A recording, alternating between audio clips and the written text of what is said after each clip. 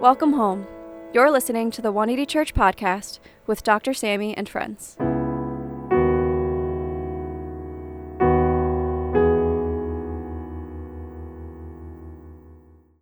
Hello, folks. Welcome back. You're listening to the 180 Church Podcast with Dr. Sammy and friends. I'm your host, Joe Liu, and today I'm here with Pastor Lydia, who's a co-founder of 180 Church, wife to Dr. Sammy, and pastor of Transformation. And for many of us in our community and in churches worldwide, we are in the swing of a Lent. And Lent is a season where we fast for 40 days and pick up a discipline for 40 days so that we can grow closer to God and remove those things that we find ourselves dependent on. But there are some of these things that we may find ourselves more dependent on a scale that we were unaware of before. Some things that are tied more so to our scarcity and survival needs than we might have expected for ourselves. And so in this week, we're going into this first leg of Lent where we discuss how we can give up these things that we find that we might need, and so that we can really see how we can dream for what God is doing in our lives so that we can be who we are and be where we're supposed to be. And so here's Dr. Sammy. Scripture today is from Matthew chapter 4, verses 1 to 4. Then Jesus was led by the Spirit into the wilderness to be tempted by the devil. After fasting 40 days and 40 nights, he was hungry. The tempter came to him and said, "If you are the Son of God, tell these stones to become bread." Jesus answered, "It is written, man shall not live on bread alone, but on every word that comes from the mouth of God." That is the word of the Lord. Dr. Sammy D. Kim is a Harvard-trained ethicist and co-founder of 180 Church NYC. He is a Yale Hastings Scholar at the Yale Interdisciplinary Center for Bioethics and the Hastings Center, where he explores the inequities surrounding health, immigration, and social policies, along with professional burnout. He is also a regular contributor to Christianity Today. For more information, please visit his website at samdkim.com. All right, so we had a turbulent week with much going on, but part of the coronavirus and going from an epidemic from China now to 40 countries, becoming, we would not want to use that word, and the CDC wants to treat this very lightly, but we are treading on a pandemic which is moving to multiple nations, an epidemic moving to multiple nations. And as a result, our president currently in the United States says this, and he was furious and full of animosity because CNBC, Trump is reportedly furious that the stock market is plunging on the virus fears. And it was a rough week for the market. For those of you in retirements and in Roth IRAs and retirement funds and money in the market, in this week alone, because of the fears, of the pandemic fears, $3.18 trillion. Tell someone next to you, $3.8 trillion. Do you know how much money that is? I don't even know how much money that is. The whole recession of 2008, quantitative data suggests that $5 trillion was wiped out in that period of time when markets were falling so precipitously we couldn't calculate asset classes. Now, if you have an MBA or going to MBA, you would understand what I just said. If you don't, just ignore it. But in a matter of a week, because of the pandemic fears, you have almost 70% of that amount, $3.18 trillion, wiped out. The question I have for you today is, what do you put your hope in? Because this economic view or economic lens we look through and live our life through is what we call a materialist view. You are a materialist. Believe in materialism if you put your money in the market because you believe what you can see. You believe in the future. And this week, so many people, and still the market has not stilled fears. Next week could even be worse. And I did a share of investing myself in my life. Let me just tell you, you think you're up. I bought Apple at $38. No, $28. I'm not going to tell you how many shares. Right? This is before the split, okay? Even it's $275 now. Before it was $36, and multiply that by 7. And I lost a considerable amount when there's earthquake in Japan. So when you put money in the market and you think it's secure, you think that, hey, what's a better company than Apple? I tell you right now, there isn't. There's not a better company than Apple because they sell this iPhone right here. For those of you Samsung users or any other Droid, you losers, you need to be saved, okay? You, Danny and Jeff, you turn all my messages green. So if I have to send you a message, I usually don't send them a message. I tell their spouses to send the message for me. But, earthquakes, viruses, wars. The view of materialism is that if I have enough money, enough currency, because currency and the value of that exchange you see in your bank account is trust the market has, the global economy has, about what a certain number is worth based on countries you live in. You see, Lent goes into the heart of this, of materialism, of what you're putting your hope in, and how much materialism actually has a hold on us. Because that's the first temptation of Jesus. If you want to really reduce the temptation of Jesus in Matthew 4, the first temptation, which is fasting for 40 days and 40 nights, and then the tempter, the evil one, says, turn this stone into bread. It's not like, turn this bread into a yacht, or a Ritz-Carlton, or a banquet feast. Turn this stone into bread. Just about survival. The basic, primal need to eat, to survive. Self-preservation in the material realm. Right? How many people trying to survive here in New York City? Raise your hand. You're just trying to pay rent, you know what I'm saying? You hope you can buy something, but you're like, I don't know. You're just trying to survive. You know what someone told me one time? I was teaching a class in California, and one person said, the person was a banker. And they said, the only way you can be a normal person living in Manhattan is you have to make at least $700,000. After you pay the nannies, you pay the mortgage, you pay the private school tuition, you just like, man, I'm poor. I said, no. I said, there's a difference between poor and broke. You're not poor, you're broke, because you have a lot of expenses. So the amount you need increases. And so you go, I need more. But can you control, really, the economy? It's been proven for the last 3 decades that you cannot. So are you putting your hope in materialism? That's the question I want to ask. Now I want to show you how Jesus overcomes materialism. And some of you are like, I'm not materialistic. I don't like Gucci. I don't like Prada. Some of you guys are like, I like that stuff. So you might be explicitly materialistic.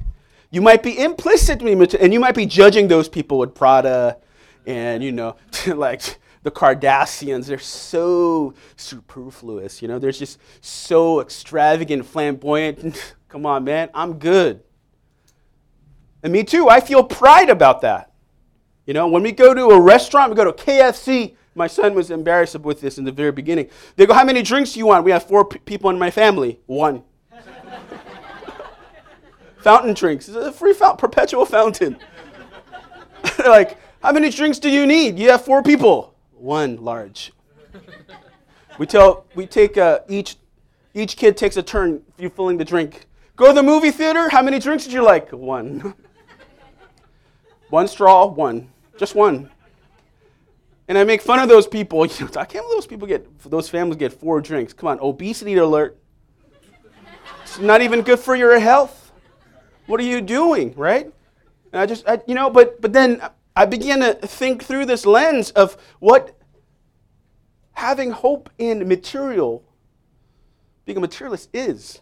And it's not just being flamboyant and wanting yachts and the bling, but it's finding any comfort, any solace, any refuge in materialistic things. Now, that could be just a real simple cup of hot coffee, which I need in my life, or Starbucks. You know, the millennials complain about not having enough money, the city not paying you enough. How many people feel like the city doesn't pay you enough? You know, you're treated like slavery, servitude, right? You're like, and you go, how could I save for retirement? But you spend $6 on a cup of coffee every day, which it was equivalent to about $3,500, which is you can put in your Roth IRA. Just got to skip the coffee. You're like, I can't. I need it. So there's implicit and explicit ways of finding comfort in what the Bible says is fading away. If you put your hope in the things of the world, it will lead to ultimate failure. Right? North Korea bombs us, that's it. The market is done. All your money's gone. Just like when Enron scandal happened, all the people that had pensions, their life was gone. They're working at McDonald's now just to make ends meet. Are you putting your trust in the things of this world? Because that was the first test of Jesus. So let's read this text. So look at the text very carefully. We're going to look at the three temptations of Jesus for the next 3 weeks. The first temptation here is that Jesus was led by the Spirit into the wilderness to be tempted by the devil after fasting 40 days and 40 nights. What does he say? He was hungry. Maybe even hangry. How many people here get hangry? I do. Peeps, don't feed him. Make sure 180 Fellowship, Pastor Billy, if he's didn't eat something, make sure all the leaders of fellowship, make sure that the polka incident don't happen again. Because let me say, you can leave a bad review at Yelp, but they can leave a bad review on us at Yelp. Can you imagine the Yelp review from polka manager? I had a pastor from 180 Church come to our restaurant. And he was the rudest pastor I've ever met. Just know that it goes both ways. And I can't say anything because, I'm glad that they didn't have all this stuff when I was younger. This church wouldn't exist, probably. He learned that from me. So learn from Christ, Pastor Billy. Now, besides, he was hungry, right? But why? He had every reason to be hungry. Jesus, theologically, was fully human, fully God. Although he put aside through kenosis, he emptied himself, the ontological nature of God that could never go away, but the positional power, that nature he put away and did not tap into, right? So he was hungry, and he showed that Jesus was human. But he was hungry. But this is not about feasting. This is not even about flourishing. This is not even about access or something flamboyant. This is just about bread, about survival. And here it is, at the crux of the temptation of materialism. Here, Jesus is showing you that there's something even greater than my survival. Something at work that God is doing is greater than my self-interest. So if you want to really just cut through what this temptation is about, right here, the point of the temptation, why the Spirit of God led Jesus into the desert to be tempted this way, because it wasn't the devil that tempted him or led that temptation, it was God that led him. The point, let's put it up. What's the point? Read it with me. Well, the materialism. Jesus was human just like us. We all need to survive. We're all trying to survive in New York. We're all trying to make it in the greatest competitive city in the world, the greatest city in the world. If you're a physician, Bill Gates' daughter is doing her residency in Mount Sinai right here in New York. The richest man in the world, or the second actually richest man, because Amazon, we ordered everything from Amazon and he took that. But beside the point, right? You're in the city where famous people, powerful people are competing against you for your jobs. But here we see very clearly that the whole of materialism is this idea in economics, human economics. How many people took Economic 101 in college? Raise your hand if you did, or high school. If you didn't, you should, okay? What is the premise of human economics? What is the world economy based on? There's not enough resources to go around. Therefore, I need to hoard or compound my resources. to make more resources for me and my family. That's economics. It's based on the premise of scarcity, not abundance. There's not enough resources. That's why most half of the world is in third world countries, right? If you make $30,000 in the U.S., you're in the 1% earner. You're like, wow, really? Yeah. So the hold of materialism is strong because it's just about my self-preservation. I mean, I just want some dignity. I just want to go to Shake Shack without looking at my bank account. You know what I'm saying? I want to take out my family without counting pennies. Is that okay? Is it okay to have health insurance and go to the doctor and fix my tooth and go to the dentist? Jeez. Is that wrong? No. But because you need money to live, and you need money to live a certain type of lifestyle, we put our trust in the currency, the market, the world economy. And that's the temptation Jesus is facing. The hold materialism. It wasn't a sinful temptation. It was just a temptation that was very deeply embedded. So you don't have to want Gucci or Burberry or Prada or, whatever these brands are. You know what I'm saying? Like the fashion icons or the yachts or Kanye West and the Kardashians flying your own jet, whatever. Like that doesn't have to be, that doesn't mean you're not superficial. Tell someone next to you, you are superficial. Just in implicit ways. You're like, yes, that's me. Right? Because I can't give up my Korean dramas. I'll never, ever, ever give up my Netflix subscription. Or CBS All Access. I have the Star Trek, Picard. I need to watch that. I have my HBO. I got to watch, the shows. That's a materialist. And so what I'm telling you is that I struggle with materialism. So do you. And that's why we're in this period of Lent, to see to what degree the spirit of mammon has on us. Because let me tell you this, and catch this. If you want to really live an empowered mission from God, you have to examine your consumption. Because you think your consumption is natural, and it is to a certain extent. It is the degree, though. Before Jesus could go on God's mission, this is before Jesus did any miracles, preached any sermon, before he represented the kingdom as an ambassador, the examination and the test of his consumption took place at even the most basic level, bread to eat. Sometimes it's better to starve if there's something higher, more transcending value than survival. Sometimes my survival is not as important than the bigger picture. Could it be the kingdom of God and it's advancing the good of everything that the kingdom is doing, renewing all things? It's more important than my self-interest? Yes.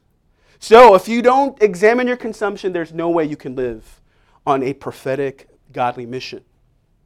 And for many of us, why our lives will be inconsequential, if it is, it's because of our consumption. We never examined it.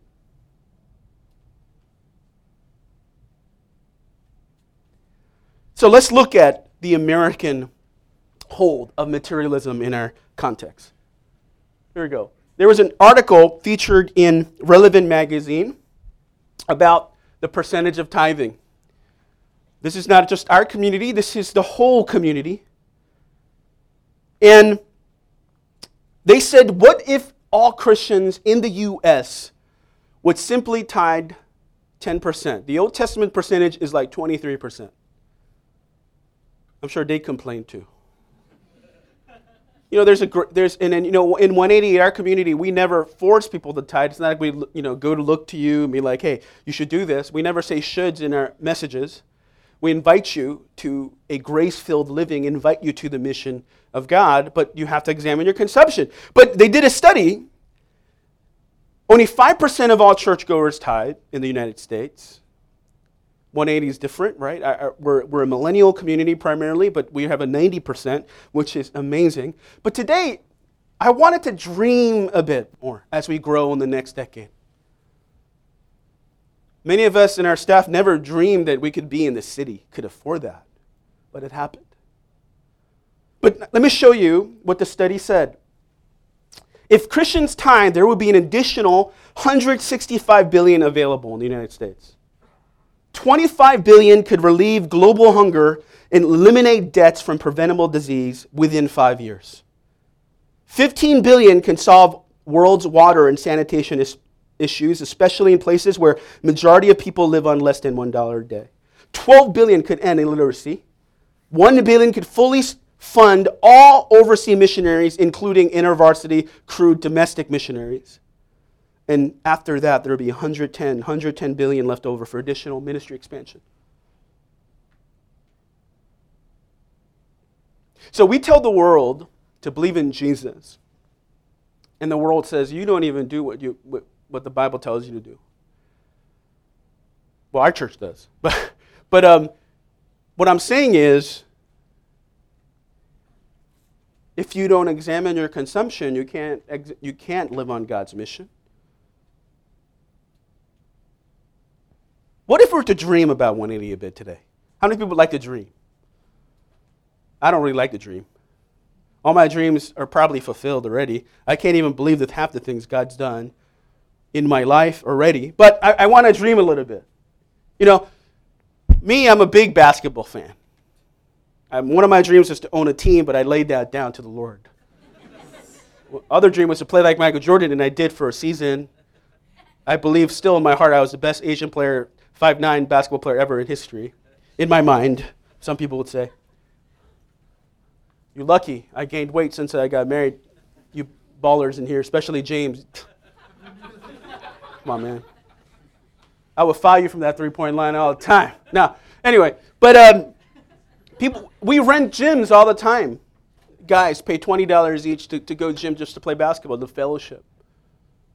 What about the whole idea of discipleship and stewardship, where the whole of materialism is loosened through Lent, the season of Lent, examination of how we live our lives aligned to God's mission and God's values? What if 180 could own a building? You're like, is this like a pitch today? No, just a dream. No capital building plans, nothing like that at all. Okay? We probably can't even do it right now. But what if you could build a gym in the city? A cafe, a restaurant, a health clinic. What if every single person that came to Christ lived like Jesus and overcame the temptation of the hold of materialism and the spirit of mammon and began to live on a mission? 180 could be a very different place. I mean, we can do amazing things in this community. We're already doing amazing things in a smaller scale, but the possibilities, if the hold of mammon is loosened in our lives, the next decade, the things we can accomplish might be incredible. And that's the story I want to invite you to. And you're like, man, I don't know, Doc. I know your parents left you money, but my parents might not leave me any. You're right. I remember, I'm not going to mention the people, but I know people that were in your shoes a decade ago, attending NYU. Recently, they paid their whole debt off. And she was like, Doc, I don't even know how to feel. I feel like I can do I could do a sprint, like something came off of me. I'm looking at, I told my husband, hey, go eat whatever you want. Before there was a budget. I was like, wow, that's liberty. I mean, but she, she was going to NYU, and tithing for her was so difficult because she grew up, and I tell her all the time, I'm like, yeah, you're much tougher than me. I grew up spoiled. My parents gave me my inheritance while they were alive. She grew up in a single-family home, overcame all kinds of adversity, put herself through college, paid her all that up. But when she was 30, I was eliminating possibilities, you're talking about. But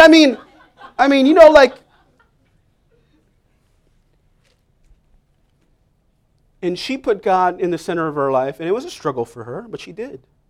And God has taken her places so great, and God's going to entrust her with more because of it. Right? She's our producer for our Sunday services, Minyoung and Kim. Okay? I mean, it's amazing that she put herself through NYU and paid it off. I'm like, wow, that's a miracle. That's God's amazing provision and grace, right? I mean, so I understand where you might be, and and those of you who are going to NYU in the future, you could not give a single cent, wanting to be fine because God's already provided. But I'm talking about what if we could dream about the possible things that we can accomplish, like it says here. I would like to see that. So in the season of Lent, what if the first temptation of Jesus, what if you begin to examine what kind of hold materialism have over your life? And you let the Spirit in. And so 180 doesn't should anyone to do anything. And it could be other things in your life that you have to let go of. But I pray that you would ask the Spirit of God to help you examine your consumption so you can begin to be aligned to God's mission. Amen? All right, so let's move down. So Jesus answered, "It is written, man shall not live on" what? "But every word that comes from the mouth of God." So what's the lesson? Read it with me. The liberation of God. So if the hold of materialism, and to whatever degree, has taken place of your life, and the Bible says this, that you cannot have two masters. You cannot love God and mammon, the love of money, the love of any kind of materialism. You have to serve one or the other. The only way you can be set free from materialism is God's presence. Right? Jesus says, "It is written, man shall not live on bread alone, but every word that comes from the mouth of God." Meaning you do need bread. But what comes before even bread, my instinctive need to survive, it's what God is doing in my life, through my life. That there's a transcending value that's more important than even my survival. Let that sink in. Hey, I'm just like you, okay? I got to save for college, right? Like, I got to send 2 kids to college. By the time these kids go to college, tuition's going to be like $200,000 a year. And hey, I have self-interest too. You know what I'm saying? I want my kids to go to Harvard. And I'm going to pay for Harvard if it's necessary, but man, that's going to be hard.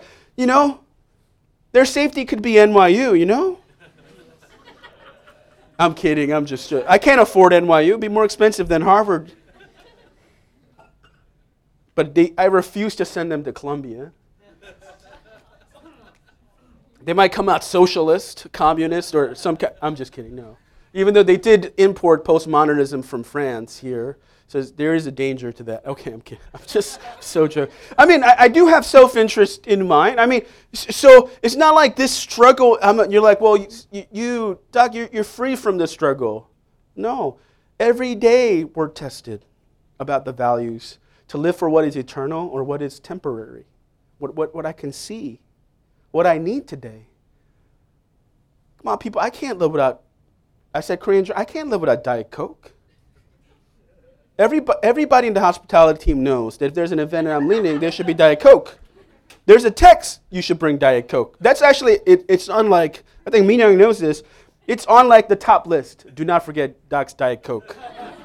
Water is secondary. When it says, man should not live on bread alone, Doc cannot live without Diet Coke. You know what happens at a restaurant if there's no Diet Coke? I go, are you serious?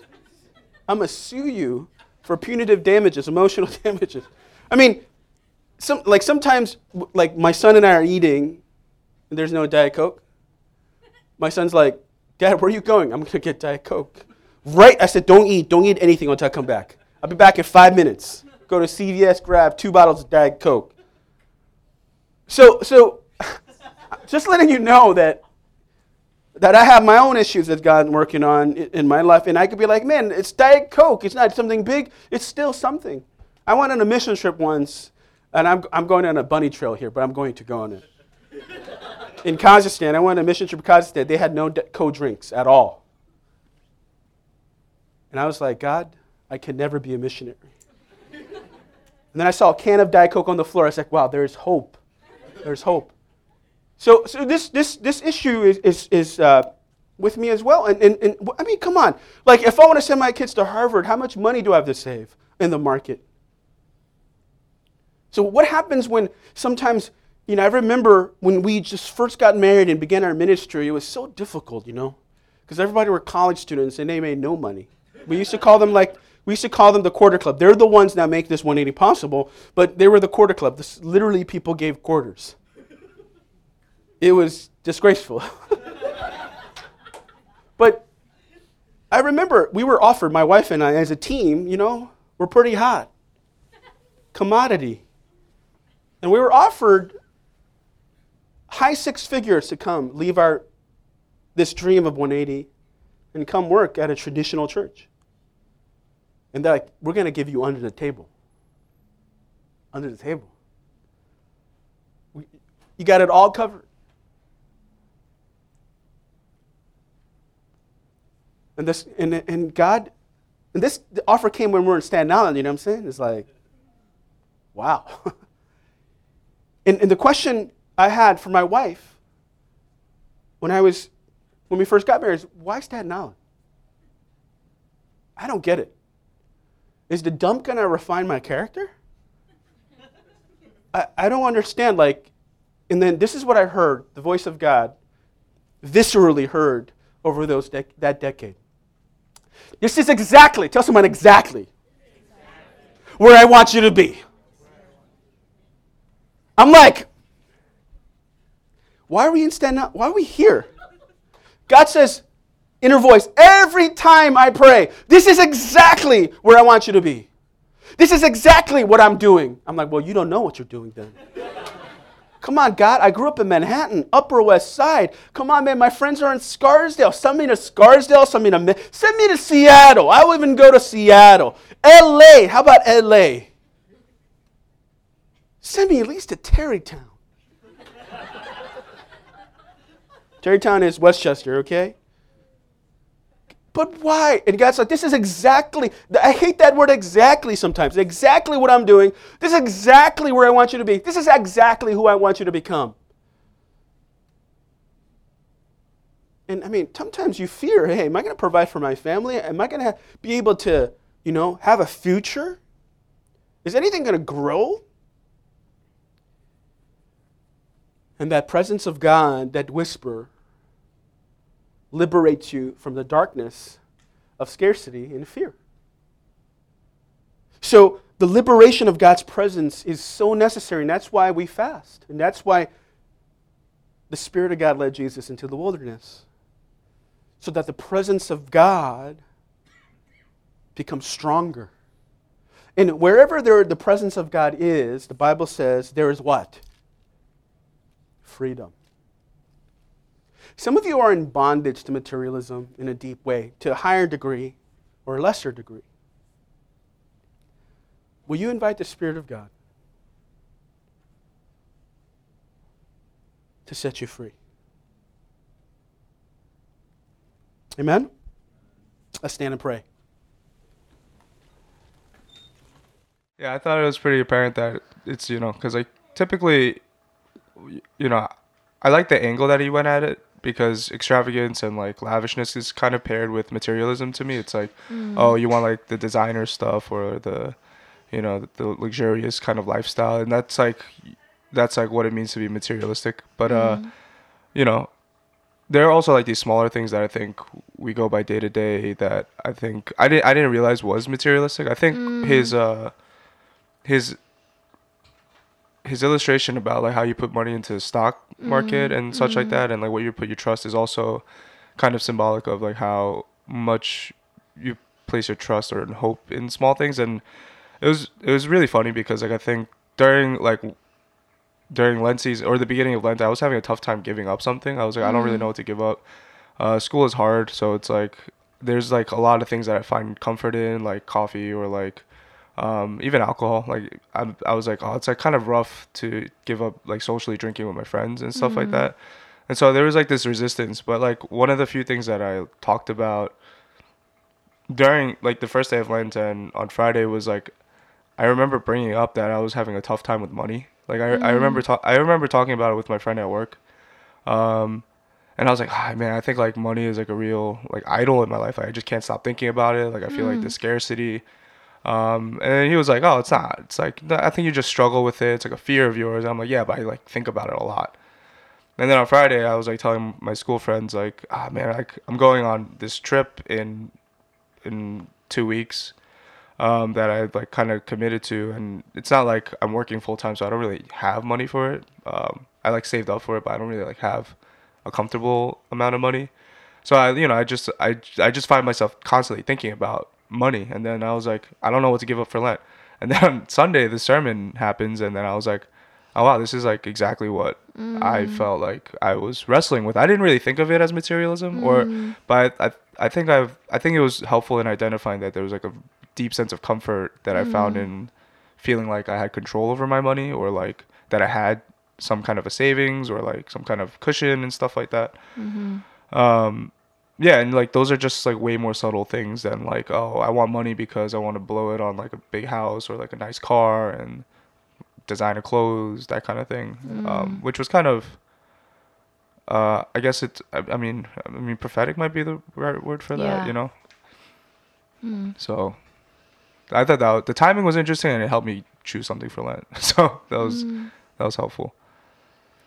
I see. Yeah. Yeah. Oh, and so yeah, I mean, I think like there's definitely an area in a lot of us. I think like Dr. Sammy really highlighted very clearly for us that there are these elements in our lives that might be a part of us that we just don't realize or don't really identify as materialistic things, like the dependence on like coffee, or like small things that we find comfort in, maybe like dependence on like needing sleep, or like I don't know if that's like materialistic, but you know, like there are like these little centers of control that we want in our lives that help us feel secure and more at peace, but can kind of like limit us from seeing what God can do in our lives if we can, you know, sort of lay those things at God's feet so that we can, you know, live a missional lifestyle and like do what God asks. Because it's not like Lent is really powerful in the fact that it's like uncomfortable, and in that discomfort that we have to develop a reliance and dependence on God, isn't it? So yeah, that's a good one. Yeah, I don't know. I just thought it was kind of timing was a little little interesting there, I think. Yeah, it seems very prophetic because you're seeking like what are the things that I should fast? Yeah. And you could name a few explicitly. Yeah. And then God made it very clear the very thing that's ingrained in you didn't even know was a materialistic worldview that you had about something, right? Yeah. Like normally I would usually think about Lent pretty naturalistically, and it's been like I've been doing Lent for like we've been doing Lent for almost a decade now, so it's like there's only like so much that we can give up, or like time and time again, you know, it's like, oh, I know I can give up meat or something, which I haven't done yet. It's really hard.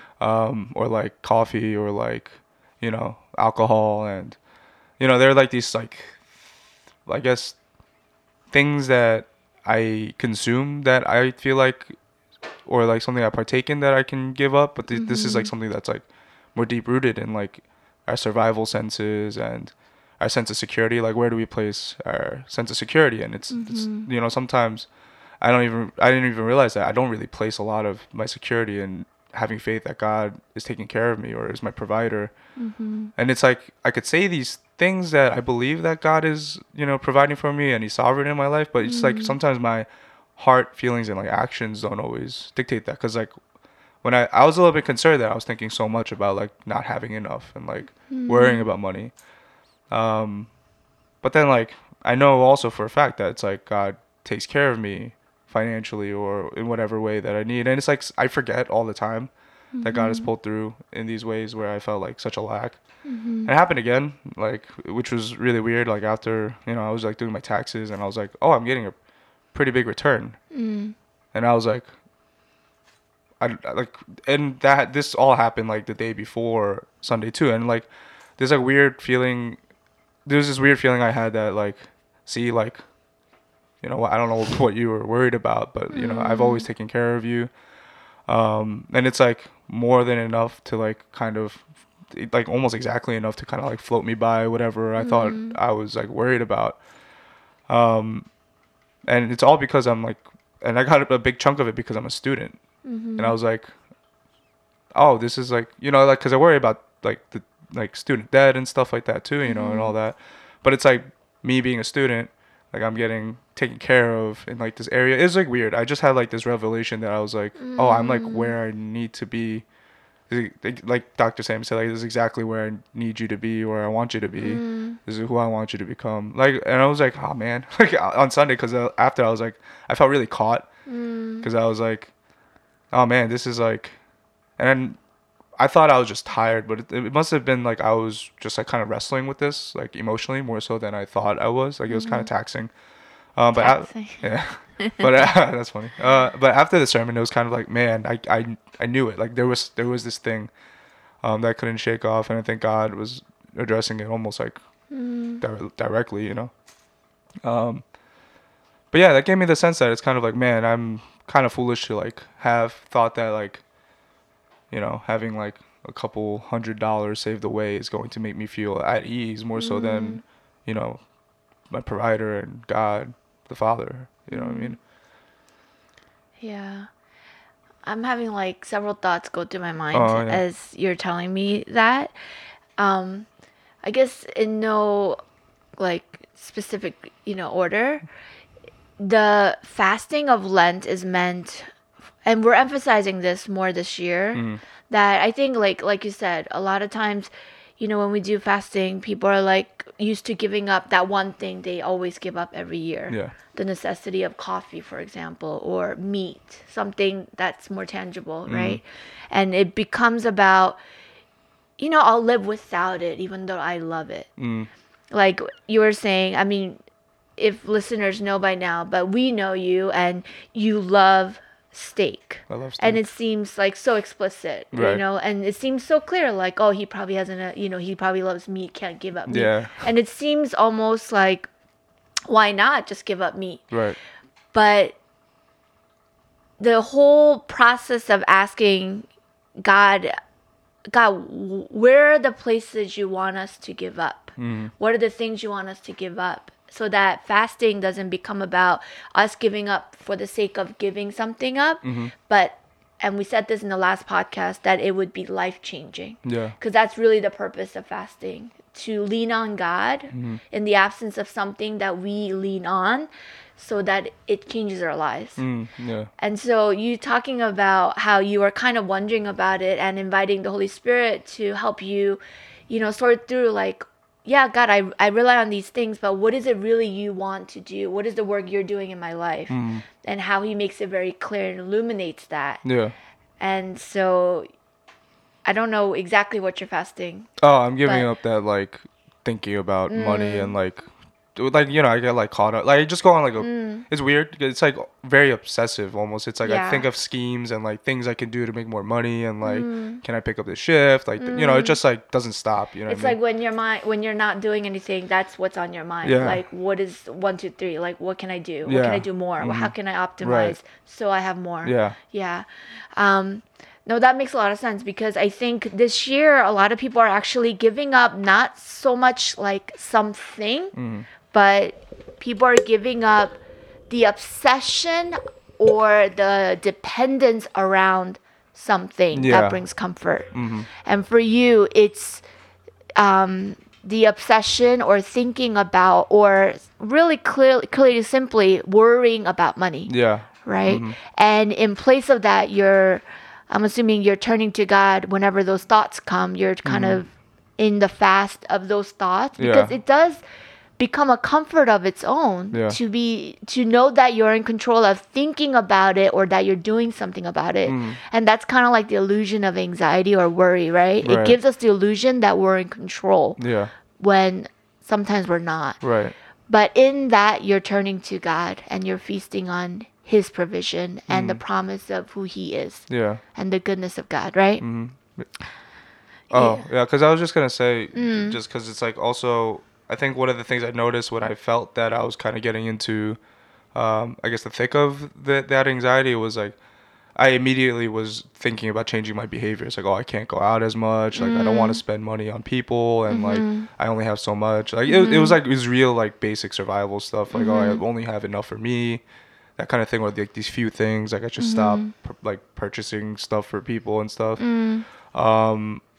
And, you know, I think it's kind of like, that was kind of also alarming because some of the things that brought me closest to people was like, generosity or like providing for people and like going out of my way resourcefully, whether it's time or money. And like people have expressed that to me like very recently before this all happened. And like what I've been kind of finding also was that like with previous Lents, it was not that it wasn't difficult. It was just like I knew that there was like some way I could willpower myself through some things, like to like muscle through a lot of things. Like if I gave up something like physically, like coffee or like Instagram, I gave up for one season of Lent. It was just kind of like, oh, I just don't have to do those things. It was just like building up a tolerance to like not do it. But this one was like a little bit different in the sense that there's no like willpower. It's just like like straight up vulnerability. Like this is just like, oh, I can't like willpower myself into not feeling, you know, scarcity or like feeling like I'm not going to make it or not going to survive. Especially when it comes to like, I guess finances in New York. It's like, you know, things are expensive. So, so this was like a little bit different. I think it was like a little bit more weightier in, I think, what God is doing, or like how the Holy Spirit was like, you know, trying to speak to me about this. Yeah, no, it makes so much sense because I remember even for me, the fast that I remember, like there was one impactful fast that I did in high school when I was praying about my calling, right? And this kind of applies to like, I think people in all places, whether people are close to God, have come to Christ, or kind of seeking even, because we have seekers that are engaging in the Lent event as well, right? And fasting. So for me, I had a need where I was really seeking God about my direction in life. You know, it was really about, God, do I go into music in like any school, or education is something that I was also considering, being a teacher, or do you have a specific direction for me to go to a Bible college? And that was kind of what I was praying about. And it was not, I think it started as a Lent thing, but I continued it in pursuit of that direction. And I remember I didn't know much about fasting.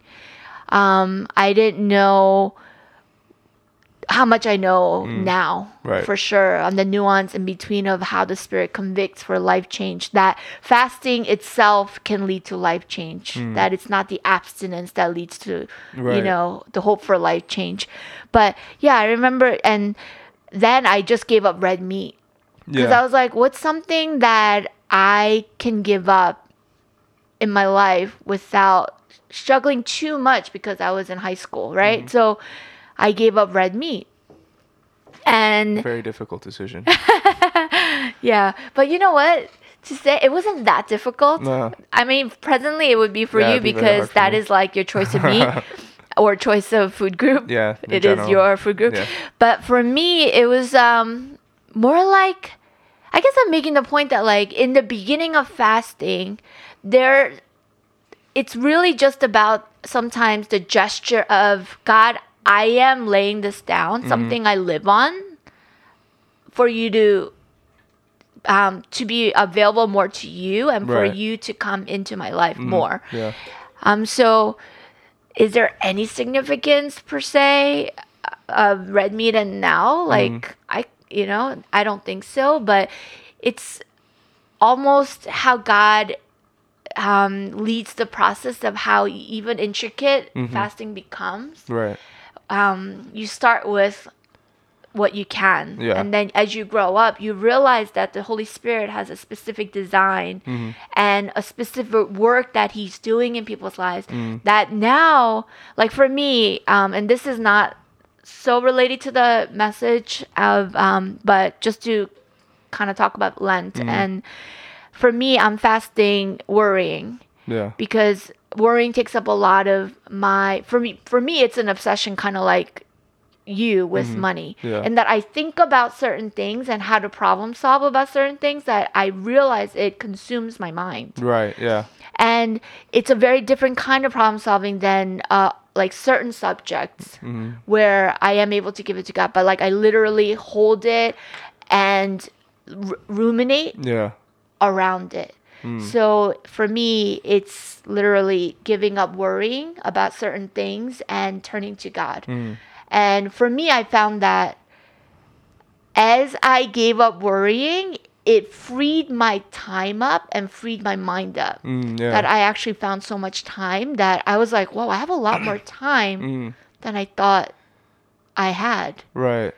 And it gave me freedom to turn to God at all times. Not just when I'm struggling, but God, I'm kind of freed up. And then so I'm turning to God and have been experiencing, intimacy with God, like so sweetly and so deeply, right? Right. But yeah, so I totally understand that. And coming back to the whole materialism, it's just so, and I believe God is doing this all around. He's convicting people specifically, the things that might have not been so clear. Right. And it's not even about implicit and explicit. I feel like it's like, oh, I felt like that was such a small thing, or that's such an obvious thing. You would think like money, like, we need money. Right. Isn't that obvious? But it makes so much sense that it's literally where the Spirit of God is kind of I think, going. Right. Like, I think there is kind of like, it's not, I mean, like maybe it's money for me and maybe it's like, I don't know, something different. Like maybe it is something physical for other people that like they really depend on or something like that. I don't really know what those small things are, but it's like, I find it kind of like a very poignant thing that, these are like things that I think we place a lot of reliance on and dependence on more so than we think. Like I didn't think I had an issue with money, and like that kind of goes with sort of the stereotype of materialism. Like I never thought that I wanted a ton of money or like a lot of money. I just wanted just enough to like make it through or like be comfortable and stuff, which is not so bad. And you wouldn't think that that's like very materialistic, but I think it is. Like if you think about it, at the end of the day, it's like, oh, I am still dependent on like on that material on thing. like a small form of that thing to give me comfort. And it's like it's much more overpowering than I thought. Because like. I've been struggling with this for like years, and I didn't think it was necessarily a problem. I thought it was just like a regular, everyday thing that most people deal with.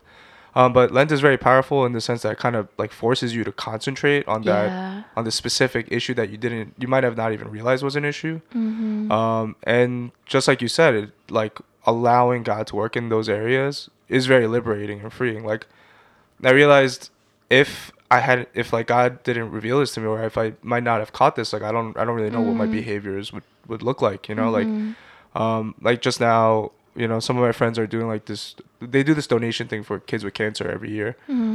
Like some of my undergraduate friends, and one of them just reached out to me. It was like, hey, would you like to make a small donation? And this just happened, and I can't help but imagine like if I felt so strongly about like wanting to save money or not feeling I have enough, I could have like declined and said like, no, I'm sorry, I don't have much right now, or something like that. But instead it was the attitude shift of like, oh, I have like more than enough for me this week or something. It's like I could give you $10. I'm sorry, it's not much. But he's like, no, anything counts. Like, hey, I would love to like meet up again and catch up again. It's like that might have not happened if I felt like I was still being curmudgeonly or like like still tight with money, that it kind of like is dismissive. But it's just, I think this was like a reminder of one of those ways in which God is showing me that like, hey, like you've always wanted to be generous, and you've wanted money to be generous and like to provide or give to people, and somewhere along the lines it maybe got a little bit twisted because you started being afraid. You know, let's reroute that, or like let's discuss this again, or like let's revisit this area so that, like, you know, because this is not who I want you to be. I want you to be someone that is freely giving and like free from this, so that you can give, even if you might feel like a lack. You know, because, you know, how far is $10 really going to carry me? Even though I might have felt before that $10 was everything to me. You know, and so it like makes the small things small again, and like I think the big things big, which is one of the weird things that I'm catching also.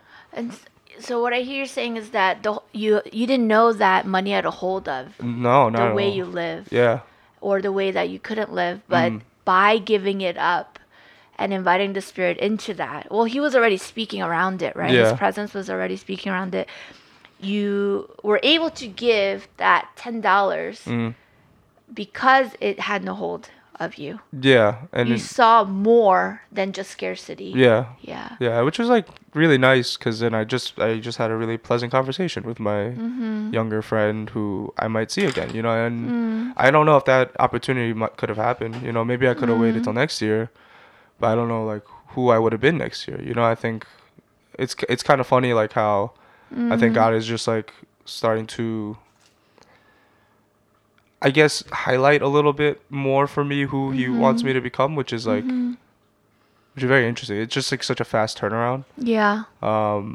And so like I don't want to say these things like prematurely or like offhand, but you know, it gets me excited to see that it's like, oh, where all my time and mental energy was going into like worrying about myself, like I can start to like see other people again, or like see how much I can be in contact or relationship or an impact with other people around me, which was like who I think I wanted to be and who I think God wanted me to be from the very beginning.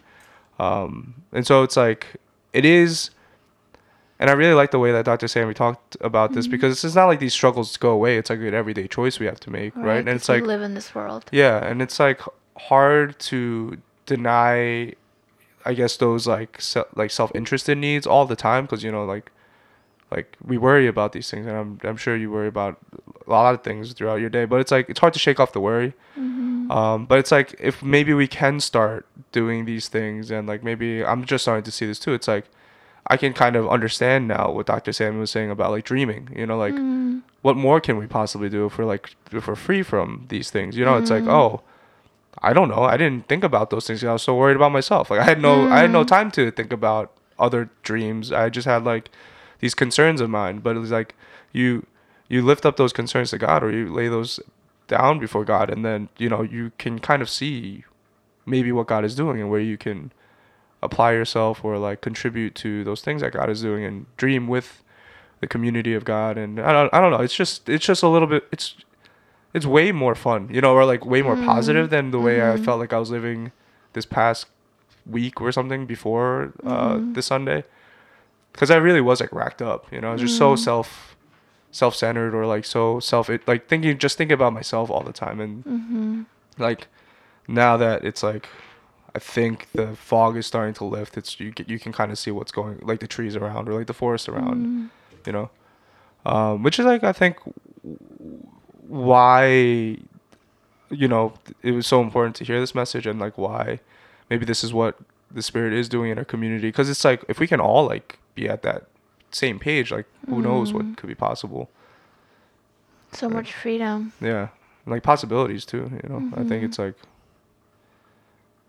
yeah, when we can all see what dreams that God is dreaming.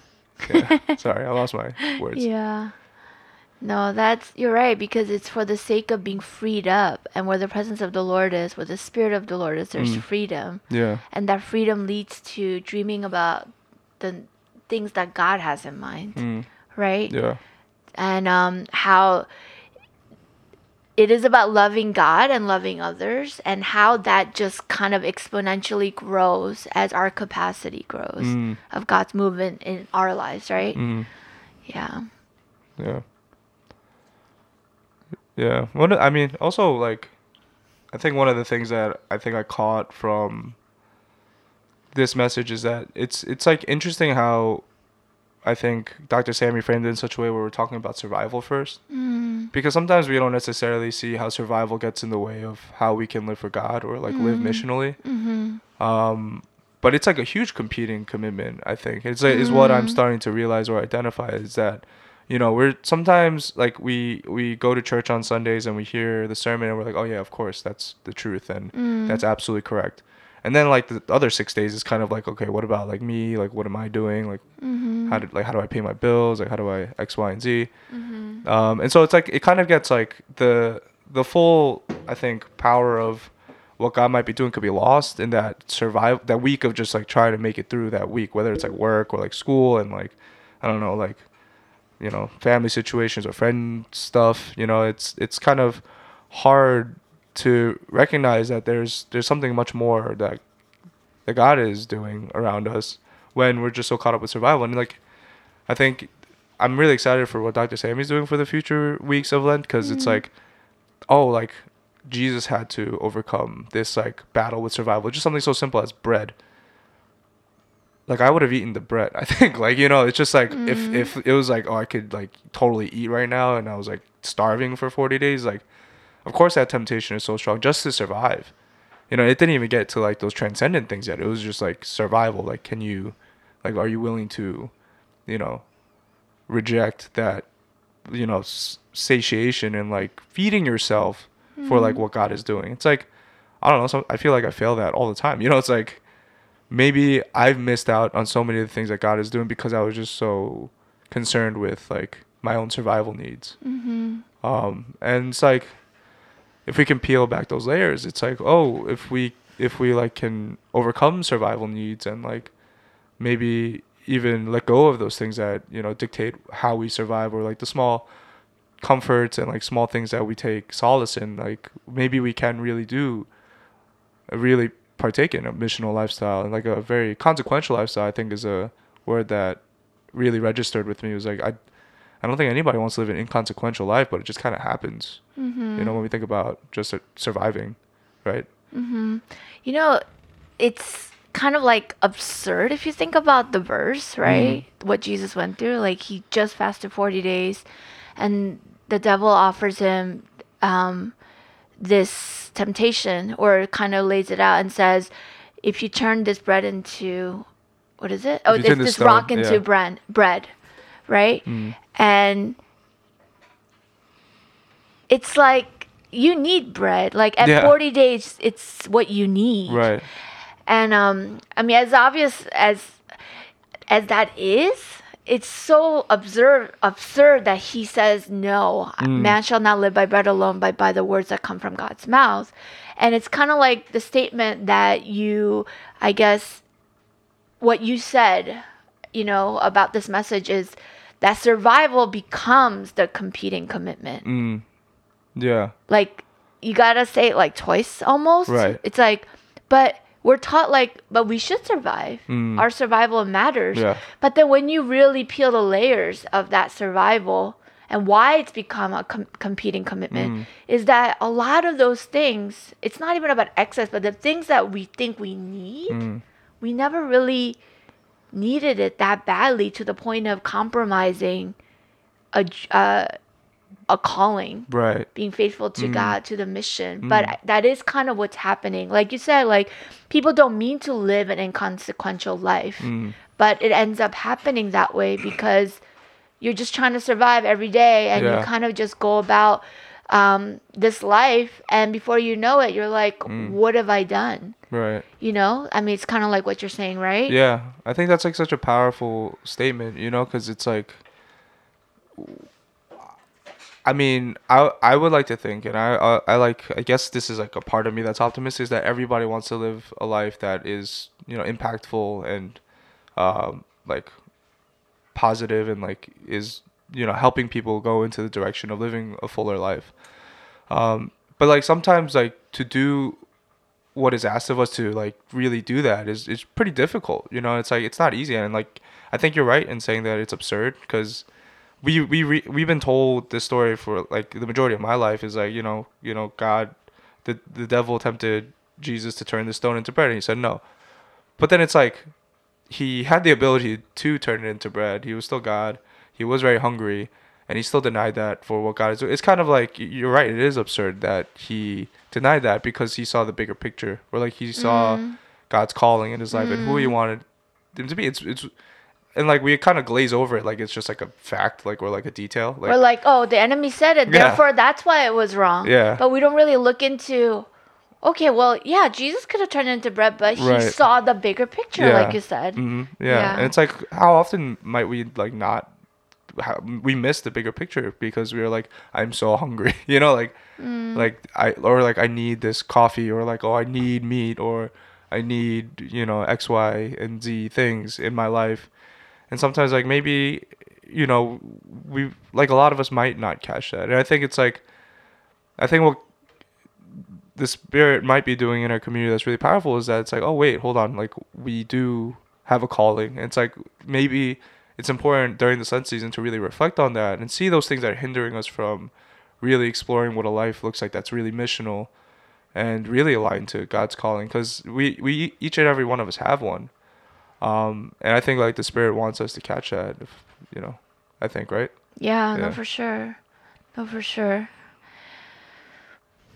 You know, I always so this year I remember I was reading, and as I like what is it? Seek first the kingdom of God. When Jesus talks to the people about, you know, seek first the kingdom of God and his righteousness, and all these things shall be added onto you, and how he talked about God already knows what you need. And you know, the world is already looking for these things that they need.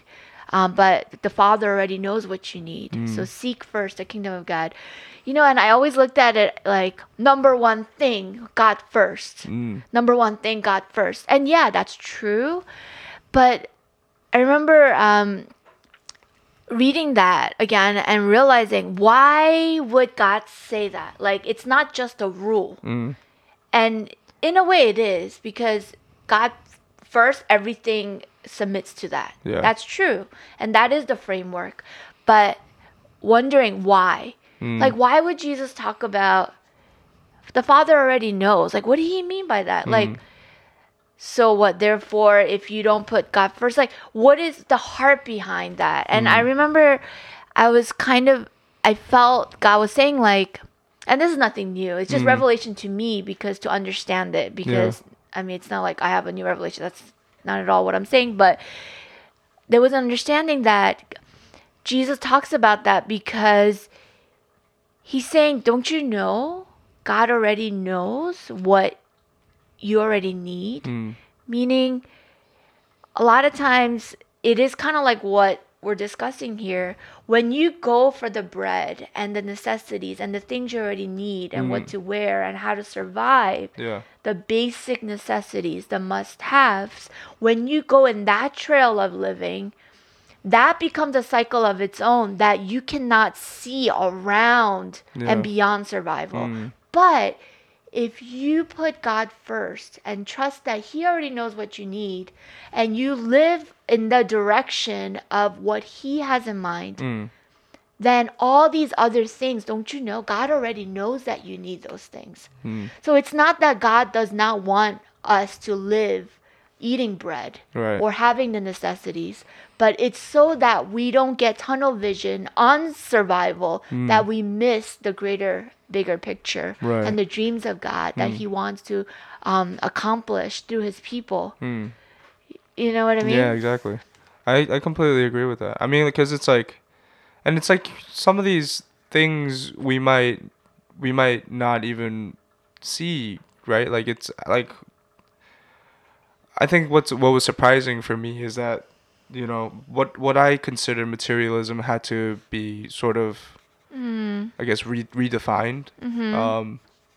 Because like, then I started thinking like, oh, what else am I like so concerned about or so like caught up with that, you know, takes me away from what God is doing. You know what I mean? Because it's I think it's like there's like this thing that I do where it's easy to fool myself into thinking I'm doing the right thing, or like I'm doing the best that I can be doing in certain things. It's like I am doing what God is asking me of doing. But somewhere along the lines, it's like I lose that, and I do get caught up thinking more about myself. Like, for example, like we were joking about this earlier, but like I lost my laptop charger for my computer. I haven't been able to do any like schoolwork since Saturday. And for me, that's like really unnerving because like I do find a lot of solace and comfort in knowing that, you know, I could get a head start on some of the work that I was doing. And like, you know, this might have been the perfect week for me to like get started on things so that I don't have to like worry about it in the middle of the week. But I lost my charger and I never lose things, which is like a weird. And to mention, you don't have like a regular charger, like an Apple charger. No. You actually have like It's this charger from China, you said. Yeah, I have like a weird Chinese computer. Yeah, so no one could really help you out in this. No one's Only Amazon. Yeah, only Amazon. So I'm waiting for 1-day shipping. So I don't have a laptop for like schoolwork, you know what I mean? And it's like, these are things I have to do and I think I need to do them. Like I think like this is what I need right now. And like I've been getting so frustrated over the weekend. Like I'm just like getting mad at myself for like losing this charger. Like how could I lose it? I never lose things. Like why did this happen? I actually lost my charger one time before last semester and that freaked me out. But I found it, you know, so I was hoping to find it. I didn't find it. And so I was like resigned to having to do nothing. Which is weird for me because I get super restless and, you know, I am super uncomfortable when I'm put into that position where I feel like I know that I have to do things. But maybe that's not exactly what I have to do right now. You know what I mean? So I think it's like, I was joking with my girlfriend earlier. I was like, I feel like I'm being forced to take a sabbatical. Like I have to take this time to like do nothing for some reason. Because like technically I'm not behind on work. I just wanted to get a head start. Like I'm technically on top of things. That's interesting because it's about survival. Yeah. Because you have deadlines and you have to get things done and do it well. Yeah, exactly. I just wanted to get ahead. Like I wanted to get ahead of the competition. Like I just wanted to be like at a comfort zone and stuff like that. But maybe that's not what I needed. Like maybe what I needed was to like spend this time reflecting and like because like yesterday was like after the sermon was a majority of my reflection time. Like I guess I came in very well like processed today because like I thought about it a lot. You know, like I had nothing else to do. Like I had to just like think about like how like this need for like security and money has just been like robbing me of my time and energy. And then like even today, like I went to school to pretty much do nothing, but I was just looking for my charger and like, you know, I was just kind of like wasting time just worrying about this charger. And it's like, I was at a certain point I had to resign and say like, I don't have anything to do. And maybe that was a good thing because like I went for a run and then I, you know, like just kind of spent some time alone. And was it productive? Not really, but I think maybe it was productive for my soul because like, you know, like I feel like super energetic today and like the entire weekend I was like really tired, like super burnt out. I didn't want to be around people, kind of tired. But today I'm all like peppy and like energetic and it's like strange, you know, maybe this is what I needed. And I didn't know that I needed this and like maybe God saw that I needed. Your steps are literally being redirected. Yeah, and it's just like it's like to my frustration almost because it's like, you know, I usually feel like I'm so sure of like what I need. Like I was like yesterday I just need to not be around people. But maybe that wasn't it, you know, maybe I just like needed to recharge and like reconnect with God and like journal and all this stuff that I feel like I've been putting aside because I had to do schoolwork. But I think I bring that story up because I think you're right. It's like God does know what we need and more so than we might know.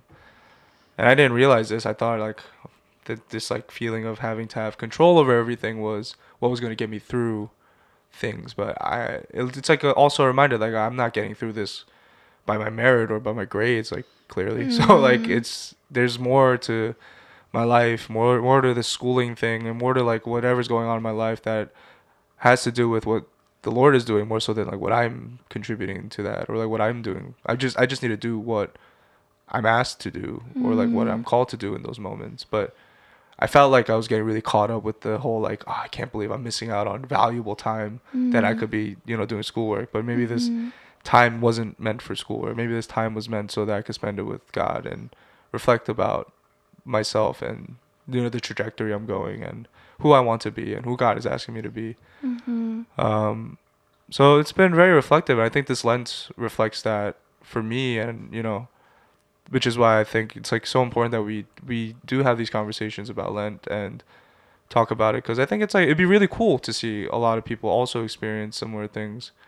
I think in their walks, whether they're a seeker or believer, because there is freedom. Like there really is freedom, and I don't. It's like kind of hard to describe what that is or looks like for each person, but this is just like my little anecdotes about it. You know, the word that I get is availability. I think that, you know, it has to do with survival, right? Like, just thinking through all the things that you're saying, you know, for you, it was a charger.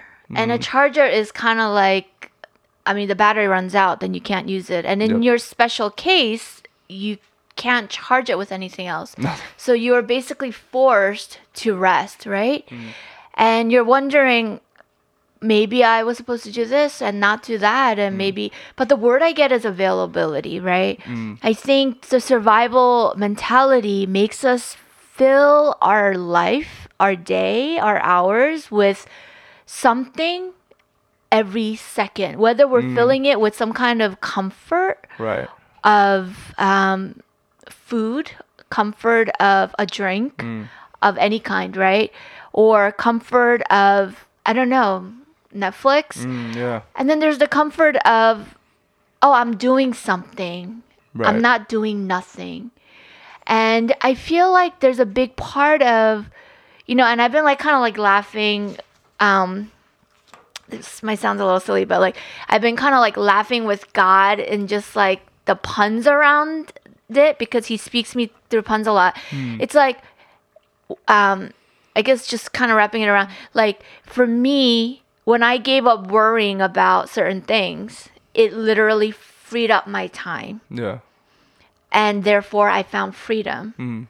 And in my freedom, and in the process of experiencing that freedom, I was turning to God. And by turning to God, I had even greater freedom. And now I'm freed up to, I'm realizing that the word dreams, of dreaming with God, is something I'm available for. Or living presently the dreams of God, and not what should I do next, or what do I need to do next, but being led by the Spirit. Because really the word is Spirit, where the Spirit of the Lord is, there is freedom. And I guess another way is like where the presence of God is, there is freedom. And for you, you know, you're like, oh, maybe I should have done, maybe it's because I could have done this and reflect. But the word I really get is availability. You're available, and therefore you're able to think about these things and really reflect. And you're available to your friend who asked for a donation. It's not just a means to an end for survival, even for cancer per se, or the foundation, but you're available because your life is being freed up, your heart is being freed up. You're available to your friend to build this relationship with them that in any other way you wouldn't have really thought about. You know what I mean? That's so true. That makes a lot of sense. Yeah, so it's just so amazing, like the steps of giving something up. And even like, you know what? And sometimes I think it's like backwards. Like someone might be like, well, Lent started 2 weeks ago. I decided to fast this, so I'm going to stick with this. But it seems like the Holy Spirit is really leading. Like, okay, there is something about keeping your word, but be led, right? And you came to an understanding that what you were meant to give up this Lent was really obsessing and worrying about money. And it came in 2 weeks in, because really you're in the process of submitting to what God is doing and the work of God. Do you know what I mean? So I think like the whole process of how God is leading people is really the work of God freeing people up, because in the freedom of God, there are the dreams of God. It is always for more. And I think as human beings, like we always get kind of like caught up in the means when the end, what the Father knows that we need, the purpose, the dreams, like what He's made us for, so much bigger, is like, I don't know, like 3 doors down. But we always get stuck on focusing on the means, that it becomes the end. Like survival becomes the end. Survival becomes the very competing commitment that keeps us from overcoming all these things so that we can see more, do more, Right. you know, achieve more for meaning, Yeah. you know. Because it's interesting that Sam brought up not just fasting for the sake of sacredness, Yeah. but it is for the dreams of God. Hmm. It opens us up, the freedom of God opens us up to be led by the presence of God and not the needs of every day. Yeah. And that's why it's like, for me, you know, when I was leading worship and house of prayer before we went into the actual service, was the word I kept getting was obstruction. And I didn't know exactly what I was praying for, but I kept saying, God, like today I'm praying against this word obstruction. What are the things that are hindering people from seeing beyond it? Yeah. Or seeing beyond now, seeing beyond the needs? And kind of in hindsight, looking at it, it is what God seems to be doing. Like he's saying, you know, the security that you feel around these things of the world, you know, from the big things of the stock market to, you know, who the leader will be, or your grades defining who you might become. Really, it's about what you will achieve, right? Yeah. To the little things as, well, I need that coffee because that's a self-investment to myself. Don't you Right. understand? That's my self-care. I need that. But God is saying he wants to remove anything materialistic of this world from taking that very place where God is the center voice of security, of greater things, of deeper things. Right.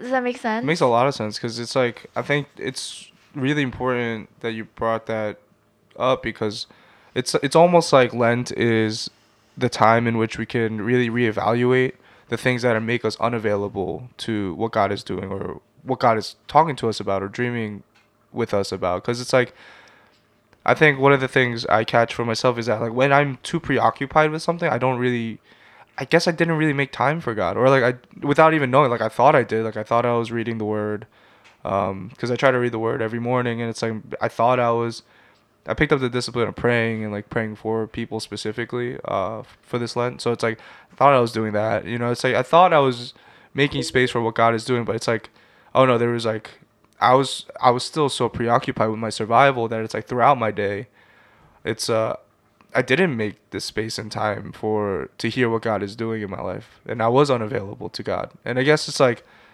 God is always speaking to us, and like God is always trying to move us in the direction of what He's calling us towards. And it's like if we don't make ourselves available, and if these things get in the way, it does obstruct us from living a missional lifestyle or like living our lives for God, right? And so it's like I think it totally makes a ton of sense maybe why I'm experiencing what I'm experiencing, and like why for this moment that I think like with what I'm giving up for Lent, there's a lot of clarity about, you know, who I want to become and who God is asking me to become. And there's I think like making ourselves available in this season of Lent to what God is doing is like the position we want to be, and we ask and we invite people to be in, so that we can really experience, you know, a powerful life, or like I don't know, like a life that really reflects who God is in our lives, and you know how God does have our best interests in mind, and even more than that, right? It's like, because sometimes what's frustrating sometimes for me is that sometimes I'll think like I know what I need, and like God is doing the exact opposite of like what I need, but then it's like, and it comes from a self-interested place of like putting my own interests first, but God is negating that, not because it's like the wrong thing, but it's just not the best thing. It's like not the better thing. It's like there's better things, right? Like, so you could eat bread or you could eat the Word of God, and I'm pretty positive the Word of God is better than the bread. Like you could have all the bread if you have to choose. Yeah, if you have to choose, right? Bread is good, but it's like, you know, you live on the Word of God, so it's like why wouldn't you choose that? But sometimes it's like we get so preoccupied with wanting to eat bread that it's hard to make ourselves available to the Word, and we're like what God is doing. And so, you know, I think it's like a really important point to bring up the availability for making ourselves available for God, because it's like sometimes I think we get so cluttered up with things, like things we need to do or things we need to take care of, like things that we worry about, things that we're concerned about, deadlines and such. But, how often are we really making that intentional space for what God is doing, right? Yeah, no, for sure. So I'm just thinking of all these things in my mind. And I know that Holy Spirit is already speaking to people. And as people have heard the message, people already are being convicted of what that might be. Maybe it's kind of like the devotional that Sam read at the end. Yeah. It's kind of like people are being led to identify one step at a time, it seems. And it's not always like big, bam, like conviction, that's it. Yeah. But it's like in one step obedience by another, there's an understanding that's peeling off of the very core. Because not everything is very clear per se. It's really, okay, no, I don't have an addiction to anything. No, I don't have, nothing has hold of me. I'm living my life for God. I show up. And then you realize, but that thing might have a hold of me. But okay, I'll give it up for Lent. And then you ask the question, but why? Right. And then it's in the why that things start unraveling. And then you realize one step at a time, one layer at a time, that actually it's a lot deeper than that. There's like a deeper psychological significance or emotional significance to some of these things that we give up, right? Yeah, no, that's what I'm getting also. Yeah. So, for me, when I came back from church yesterday, so I have this thing. I'm always kind of like reorganizing my home. And there's accumulated stuff, in our home. And it's mostly surrounding me, not so much Sam, because Sam's actually very good at like getting rid of things. But there is a part of me that tends to hoard, but not like in a way where I need I need every single one of those things because, like I collect stamps or I collect cups. It's not like that. But there is certain things and where it didn't necessarily belong to me, but they were kind of given to me in collectiveness or whether, you know what I mean? But I guess I'm trying to make the point. There are things that I end up hoarding. So what I started to do and reorganizing, and it's like a big goal of mine to unclutter. And for me, it's a lot more significant than having an orderly home for the sake of having a nice home. Because I realized that everything, maybe not everything, but some things have an emotional attachment to me. Yeah. And I think to people. Yeah. And so that's why a lot of times it is more than what it is. It is more than that mug or it is more than that, antique plate. Right. Because it has a deeper meaning and what that might mean if that were to break or if I were to give that away. Do you know what I mean? Yeah. Does that make sense? It makes sense, yeah. Because I think there's like some of these, because like one of the things I considered giving up, and I struggle with it a lot, is like maybe giving up the gym. Because it's like there is a certain significance that the gym like provides for me that I think is like very hard to give up. Like whether it's like a masculine image or like this, idea that I'm somebody that's committed to like hard work and like all this stuff. There's like layers of messages that like these things that provide, like for example the laptop thing that you brought up was also like there's the feeling of having a sense of control or like my ability to do what I need to do whenever I want to do it, like that sense of mobility, or like even the dependence on money and the security of it. It's just like these things run a lot deeper than just what's on the surface, right? Like coffee for some people might seem like a way for them to start their morning, but maybe it's like a deep sense of comfort that like provide, like they can't start their day without coffee. So it's like maybe that has like a much more significant hold than like just like the fact that you enjoy drinking coffee. Like they're like maybe when we think about like some of the things that are hard for us to let go, that it has that sort of attachment to the self, like some sort of like way in which we identify ourselves through it, you know, to a degree, if that makes sense. Yeah. Yeah, and I guess just like stuff laying around in the house is just a visual image Right. of that. It's not always symbolic image of what's going on in the inside, but there are a lot of things that we don't need per se. Yeah. That kind of takes room in our hearts and our lives, you know, for example, our homes, right? And we live with them because it's hard to let go. But when the process of Lent, what God seems to be doing is he's helping us identify that there is a connection that we draw of some sort of security of survival, and he's helping us let go so that those things really in the end are things. Yeah. Whatever hold it might have of us, of the greater part of us, the very core of us, he's helping us let go of that. Right. So that there is a replacement of something greater. Yeah. And again, the word I get is availability. Right. Because when something is filling a space and that is not so needed deeply, right? When you realize that, when you take that out of the space is available for something else. Right. You know? Yeah. For sure. Okay, the example that I think of, like, one of the illuminating things for me during Lent, like years back, was when I was addicted to smoking cigarettes. I think it's like, I didn't, like, for some reason, I always had this feeling that I didn't really need to smoke cigarettes, but I just got addicted to it, you know, because like my friends smoked it. And it was during Lent where it was like, you know, giving up cigarettes is really hard. Quitting cigarettes just in general is just really hard. But like for that Lent season, I realized it was really hard because it wasn't like the cigarettes that gave me comfort. It was the fact that I got to smoke them with friends, or like, so there was a social aspect. yeah, there's a social aspect. There was like this part that made me feel accepted into like a small group. It's like, and that, like, I think during that time that occupied a lot of my life. It's like, am I accepted by people? Like, am I significant to people?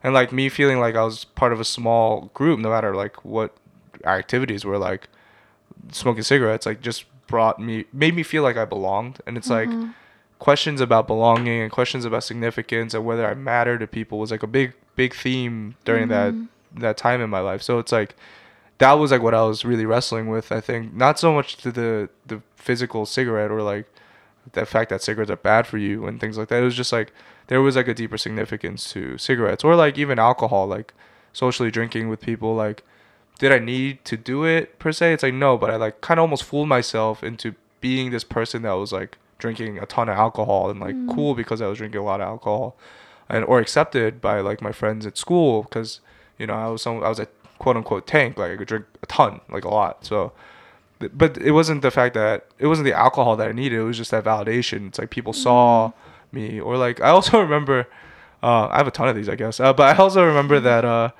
there was a point in my life where I was finishing everybody's food. I didn't think it was like a bad thing. Like I was just finishing people's leftovers because I was, you know, big, and like I was like, oh, this is important for my like post-workout recovery meal or whatever. But it was like there was like a thing someone brought up with me. It's like, hey, like, why do you finish people's food? I was like, I don't know. I don't want to waste food. But it wasn't really that. It's like, I think something about myself, I identified myself as someone that was like I had to, like, I don't want to say this like harshly, but like I guess treated myself like garbage almost. Like I was just like cleaning things up for people, or like, you know, there was like it's a lot deeper than yeah, it was seems. much deeper than what I thought it was. Like I just thought I was like, I don't like wasting food, and I'm just trying to like make sure that no food is left on the table no matter how full I am or something. But then there was like this thing where I got like some kind of validation that was like, hey, like being the person that people went to like finish their food because they knew they couldn't finish their food. So I was just like, I took some kind of weird pride in that, I guess. Like, oh, I'm like someone that's responsible or like can take care of people's food. It's like, but I didn't need to do that for people, or like, but I felt like I needed to do it. And it's like, I guess like that's kind of like what that area that the Holy Spirit is tackling is. Like, it's those small things that I think we define ourselves by, like a need.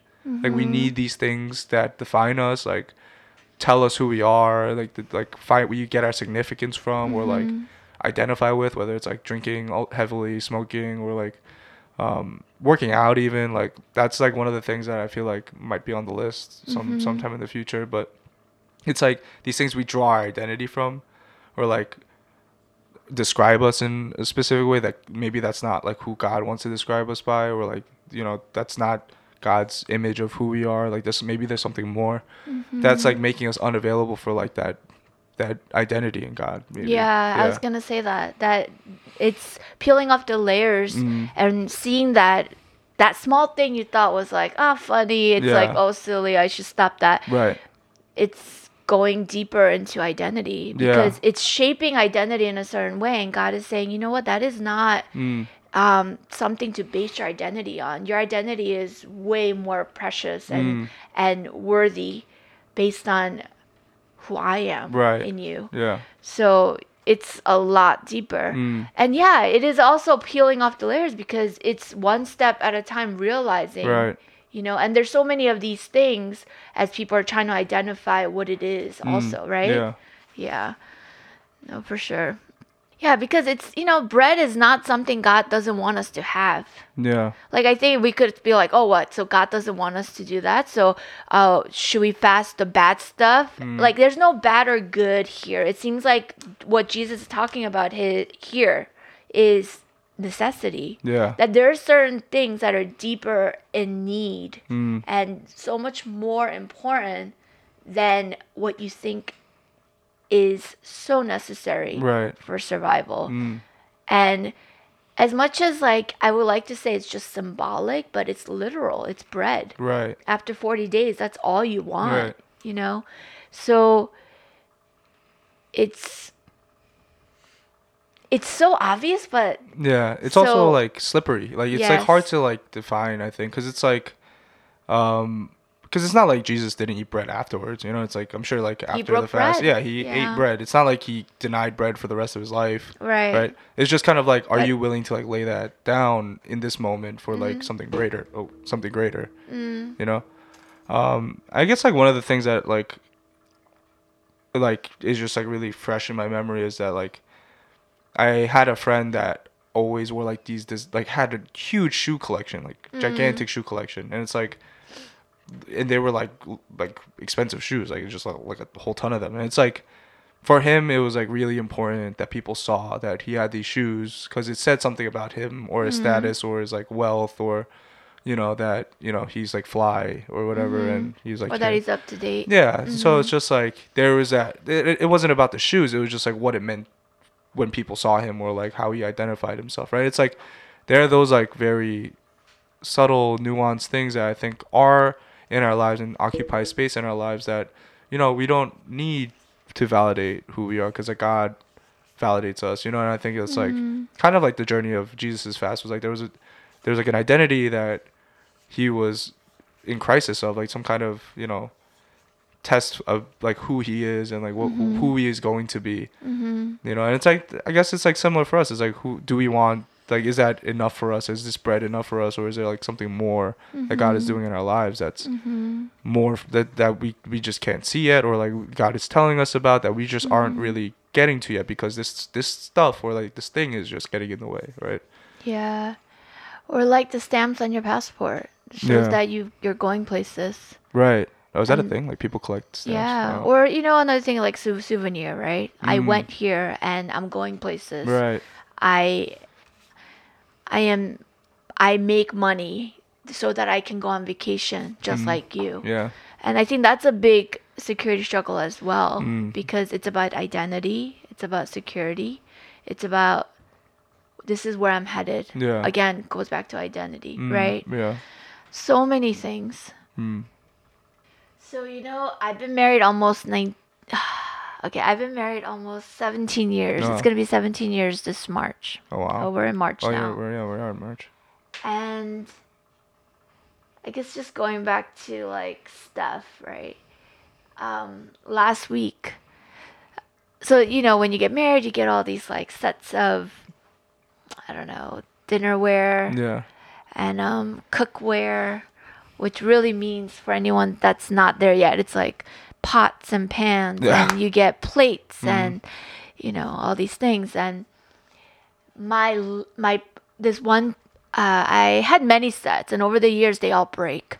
And you know, it's funny because when you first get married, the first thing that breaks while you do dishes, it's like, oh man, like this is from my wedding, Yeah. and there's such an attachment to it, like, and you don't even realize it. And Right. I remember feeling that when I first got married, like, oh, now there's 3, not 4, Right. and but over the years you realize like things break.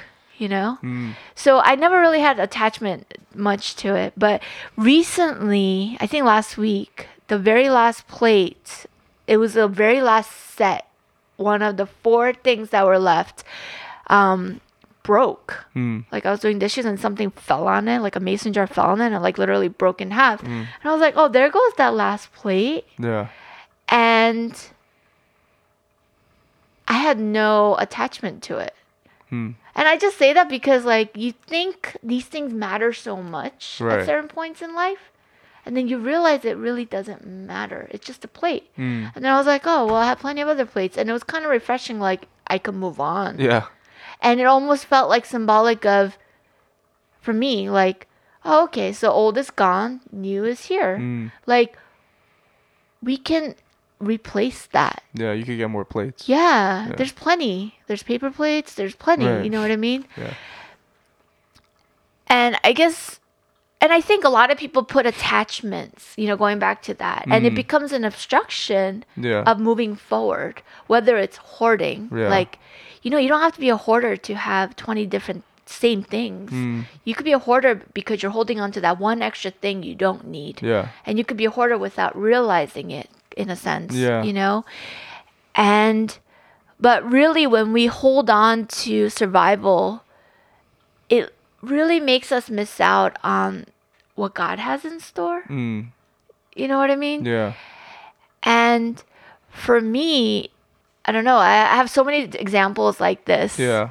But it was interesting for me and prophetic for me that Sam was talking about dreams, because even when you're being faithful every day, sometimes you forget that it culminates to something greater, to a dream of God, and sometimes, and faithfulness is important.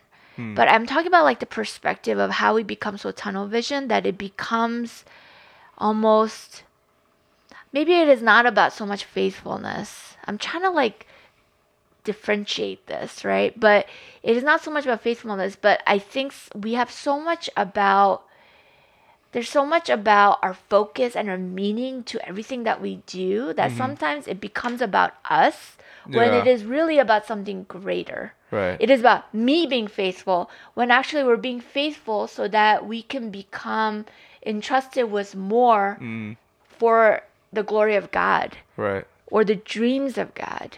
That it would culminate for things to come together for the purposes of God. Right. And for me, when that plate broke, and when I heard this message and was reminded of the dreams of God, it reminded me not so much like why I do what I do, but that there are new chapters that God wants to open with His community. Right.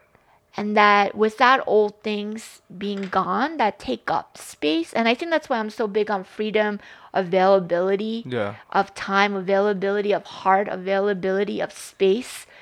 The things that God wants to do and the things that the Holy Spirit wants to bring into our lives can get obstructed. Right. From coming in when other things of old are filling up. And I feel like there is a sense of God is kind of helping us peel away the old stuff that don't need to be there, but for a season we felt we needed it. Yeah. And God's helping us see beyond that there is more. And so if dream is the culmination of things on earth for the sake of His name, for the glory of God, for heaven, right? Then there's so much more to it than like our focus now. Even though our focus and faithfulness matters. So I think it also, like, I think for Christ, he could have said many things, but he says, "It is written, for we should not live by bread alone, but man should not live by bread alone, but by the words that come from God's mouth." He brings God into the picture as a reminder, like what I'm doing, why I'm saying no to this, even though that's something I need and want, is because this is not about just me. It's about God's glory. It's about God's plans. Right. There is a greater picture that he brings up. You know? Yeah. And I think same for us. God is saying there is so much more than what you see, what you're holding on to. Right. So by step, God is in that process of helping people recognize what it is. Maybe it's in the past. Maybe it's the attachments of things we have in the materialistic and material world that we hold on to. But God is saying, let's make room. Can you give that to me?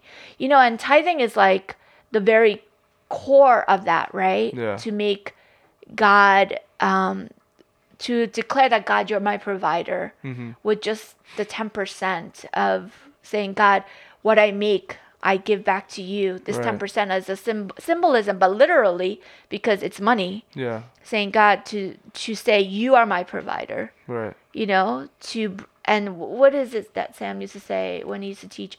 To say, this garden belongs to you. Right. This life belongs to you. What I have belongs to you. You're at the core of that. Right. You know? So there is peeling off the layers for something greater. Yeah. For something new. New chapters.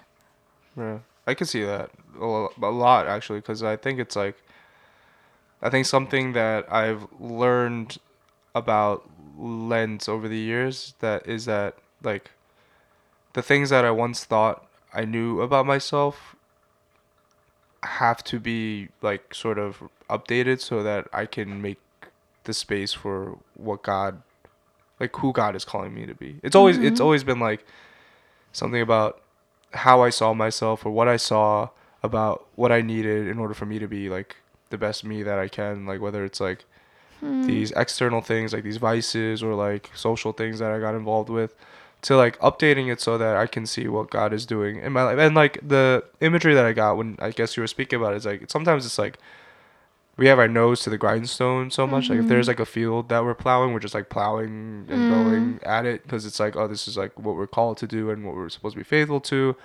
So I'm just going to like do the thing that, you know, I think is like necessary, when it seems like at a certain point we're supposed to see that the season changed and like take a step back and see like, you know, what is happening with the field, as opposed to like, you know, being so concerned with like the crop or like, or like, you know, the work that we have to do, or like the things that we deem are necessary for us to be a part of, because, and to make that space for like what's next.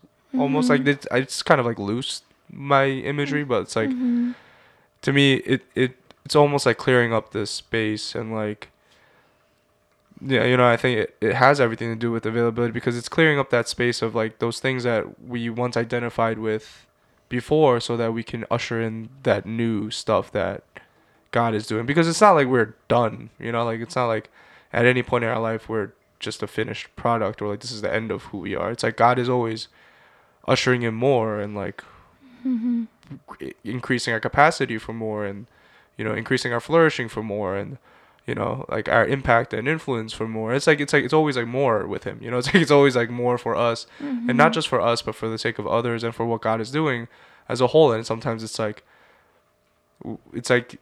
Lent kind of offers that season of like seeing what God is doing that is also more, again, like there's and I think that's kind of, maybe I think, is that what you're saying? Because like that's just the way that I tend to feel, because it's like every year, or like every so often, like I feel like I'm not who I used to be. I don't think a lot of people may understand that, because it's like, you know, I think it's kind of a unique perspective to feel that way, because, you know, usually there's like a certain like settling or like contentedness with who you are. It's like, oh, this is like who I am. It's like, you know, like I've always like heard that, you know, once you hit your 30s or something, it's like this is kind of like who you are for the rest of your life and stuff like that. But it's like, I don't think that's true. You know, like I see like the people around me in our community and in our church that I've been with for a decade and are in their 30s. They're not the same people. They're different people. There's more. There's like more stuff. And like, I don't think that could have happened if we remained the same or thought our necessities and our needs were the same as they were a decade ago. It's like things had to change. Things had to be updated. Things had to be removed so that there could be room for something new. Those things had to go. So that, you know, it's like that process of like cleaning out the mess or like the stuff or like the things that we had before so that we can bring in the new things that like God. It's like if like, you know, you were like delivered this like Amazon God package every year for like some new things to you know, bring into your life because he wants you to have them so that you can, you know, add them to, you know, does that make sense? I don't know. It's just like a weird analogy.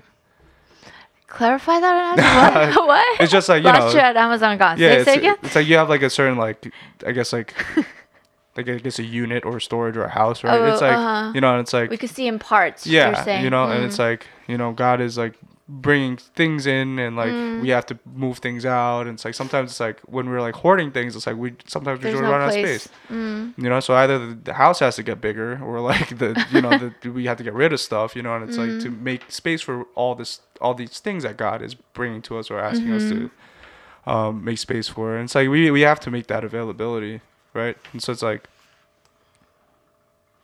yeah, it's sort of like a loose analogy. I think that's like as far as I got. I think I know what you're saying. That there are parts and it kind of culminates to something greater. Yeah. And it's what God is doing is helping us make room for those things. Yeah. Which even means removing that very core belief of what we think we need. Right. So that he could replace that. Anything we find solace or comfort in this world is not meant for that. Yeah. That is meant for Christ. Yeah, they're like earthly comforts as opposed to like eternal, like. Yeah, an things. eternal purpose. Yeah. Yeah. You know, the words of this song has been really whispering. God's been really whispering into my heart, and it's the part in the song "Potter's Hand" by I believe. Shane. Darlene Check.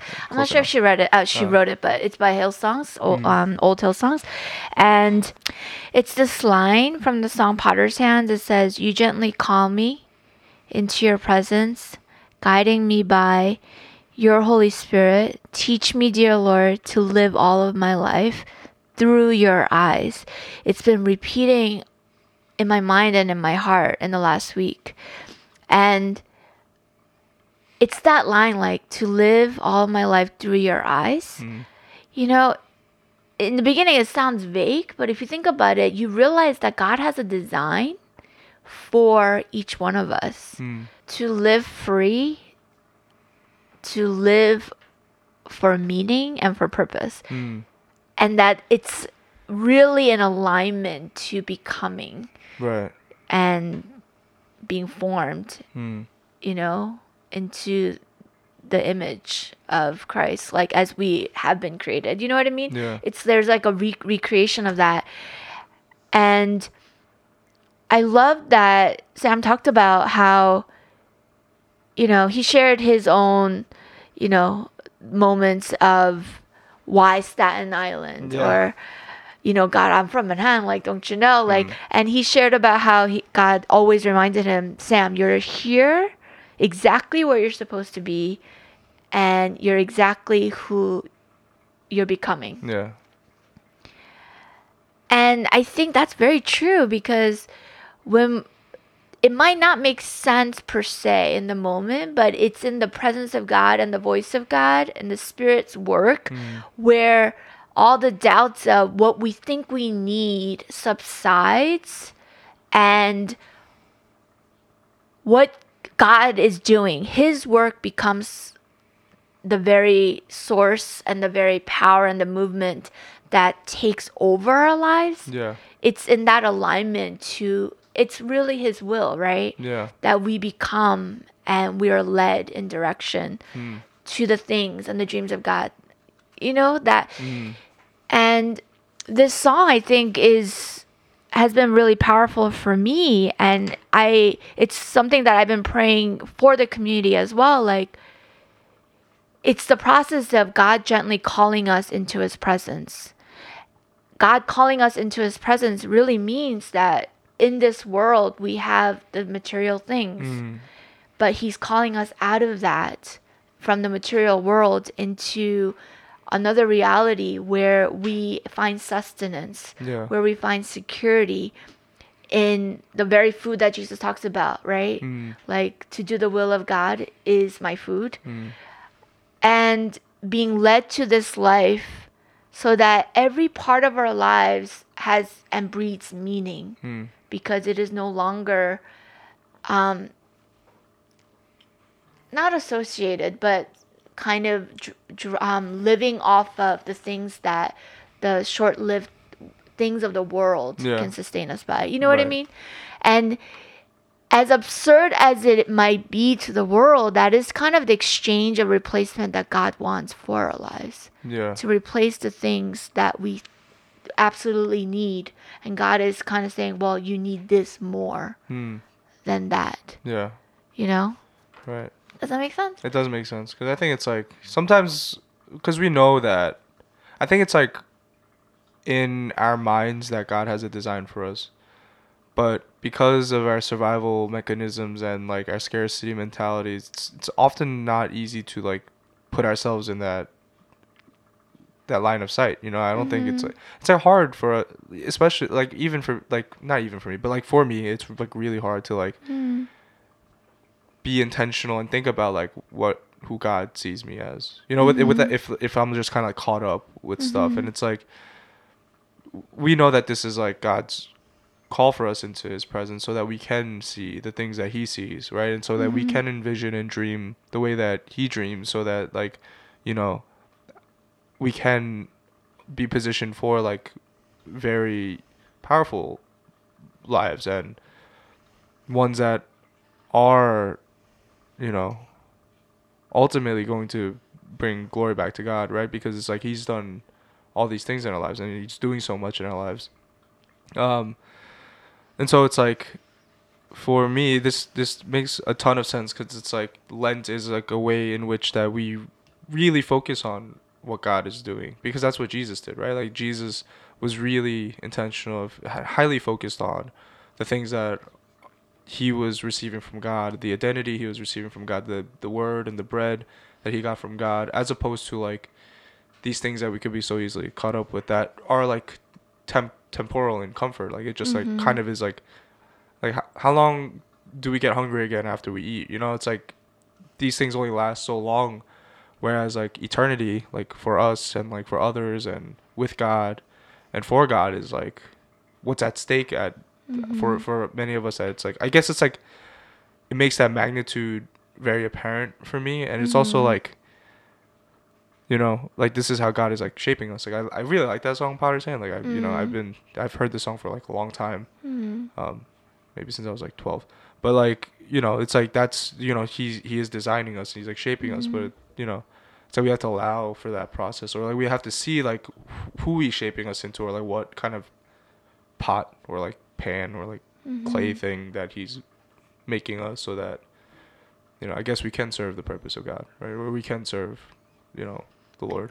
Yeah, and why Jesus was so focused on what is written and what is the voice of God and the fruit of God is because he was always in pursuit for people to know about this salvation, of this redemption.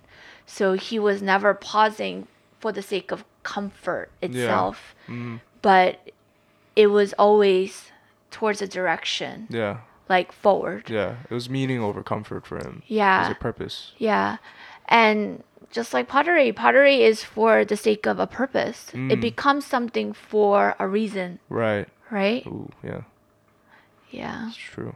I'm just like thinking there's so much journaling that I want to do this week about these things that we're talking about, you know? Because for me, journaling really helps me to process and peel off the layers of what I think it is.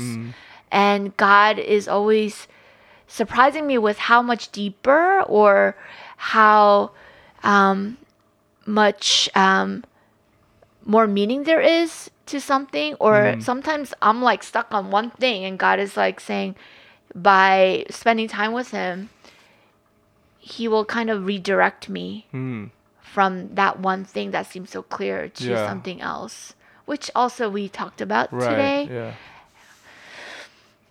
And the Lent season, on Sunday there's feasting. Yeah. Just want to talk about that for a little bit. It's not like to go back to everything that per se, but there is a sense of like, and I would think every week there is a change of how, like for example, like there's a reliance or a comfort found in, I guess, I don't know, like Netflix per se, and someone is fasting that to make room for God. And by Sunday of feasting and whatever the Netflix shows it might be, or just a symbolic Netflix, that there's something to fill time or to fill the mind emotionally. It must be pretty cool to see that it doesn't have that hold, but it's just, entertainment available. But the hold that it has is less than before, right?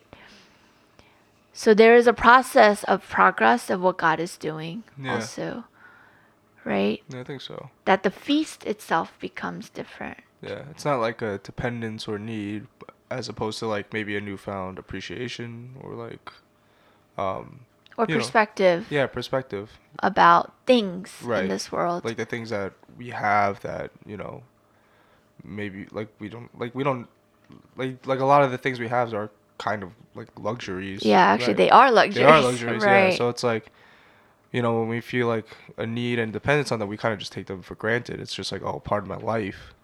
Whereas it's like, it refreshes us to see that these are like things that God gave us. Like Netflix is something that God provided, or I don't know, like people made it, like, but like, we have it in our lives that like brings us, I don't know, some joy for that moment. And coffee is something that we can enjoy, right? It's like these things that remind us that these are great things, but like the greater thing is that God gave these things to us, or like this is like all because of who God is in my life, that maybe I'm where I am, or I am who I am today, because of who God is in my life. Or like, it's like, it does put things into perspective, I guess. Is what I'm trying to, it just like places things where they belong. Like, it no longer has a hold of us into the very deep places where it really, at the end, it's so absurd, but like these things do take place of our hearts, of our lives. Yeah. Because we feel we need it so badly, right? I remember there was, if God called you to go to Africa, can you go? I mean, these are questions like... Yeah, I remember those questions. Yes. Like the 2000s, they would ask that, and maybe. I remember there was someone did in our church, someone did like an April Fool's joke, and I think I don't know if she was married yet, but the girl, she said, hey, God's been speaking to me about moving to, I forget where it was it Hawaii? It was some really far place from New York City to be a missionary. And it was an April Fool's joke, but the boyfriend or the fiance or husband, I'm not sure at the time, he was like, wait, what do you mean? And she was like, well, I'm going to obey God no matter what. Right. So you're going to have to pray about what it is that you want to do. And then I remember it was so endearing because I think he said, well, this is really hard, but like, I don't want to leave New York City. This is where my family is, but this is what I'm familiar to. But if God is calling us, of course, wherever God calls me to go, I'll go. Yeah. And I think she was like, haha, just kidding, April Fools. Yeah. God, of course we're meant to be here. This is where God called us to be. Yeah. But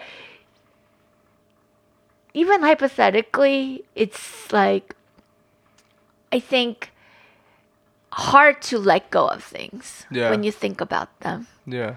Because, and then you realize, wow, certain things do have a lot bigger of a hold in our lives than we think, But I don't know, it's just a funny story, but. Yeah, but I think I know what it's like, even though it's like we feel an attachment to maybe New York or like this lifestyle or stuff like that, it's like like, no, I lost it. It's gone. Yeah, But but it's talking about New York, like there was an emphasis on our church being in New York, right? yeah. Like where the cost of living is so high. I was actually putting up on my story.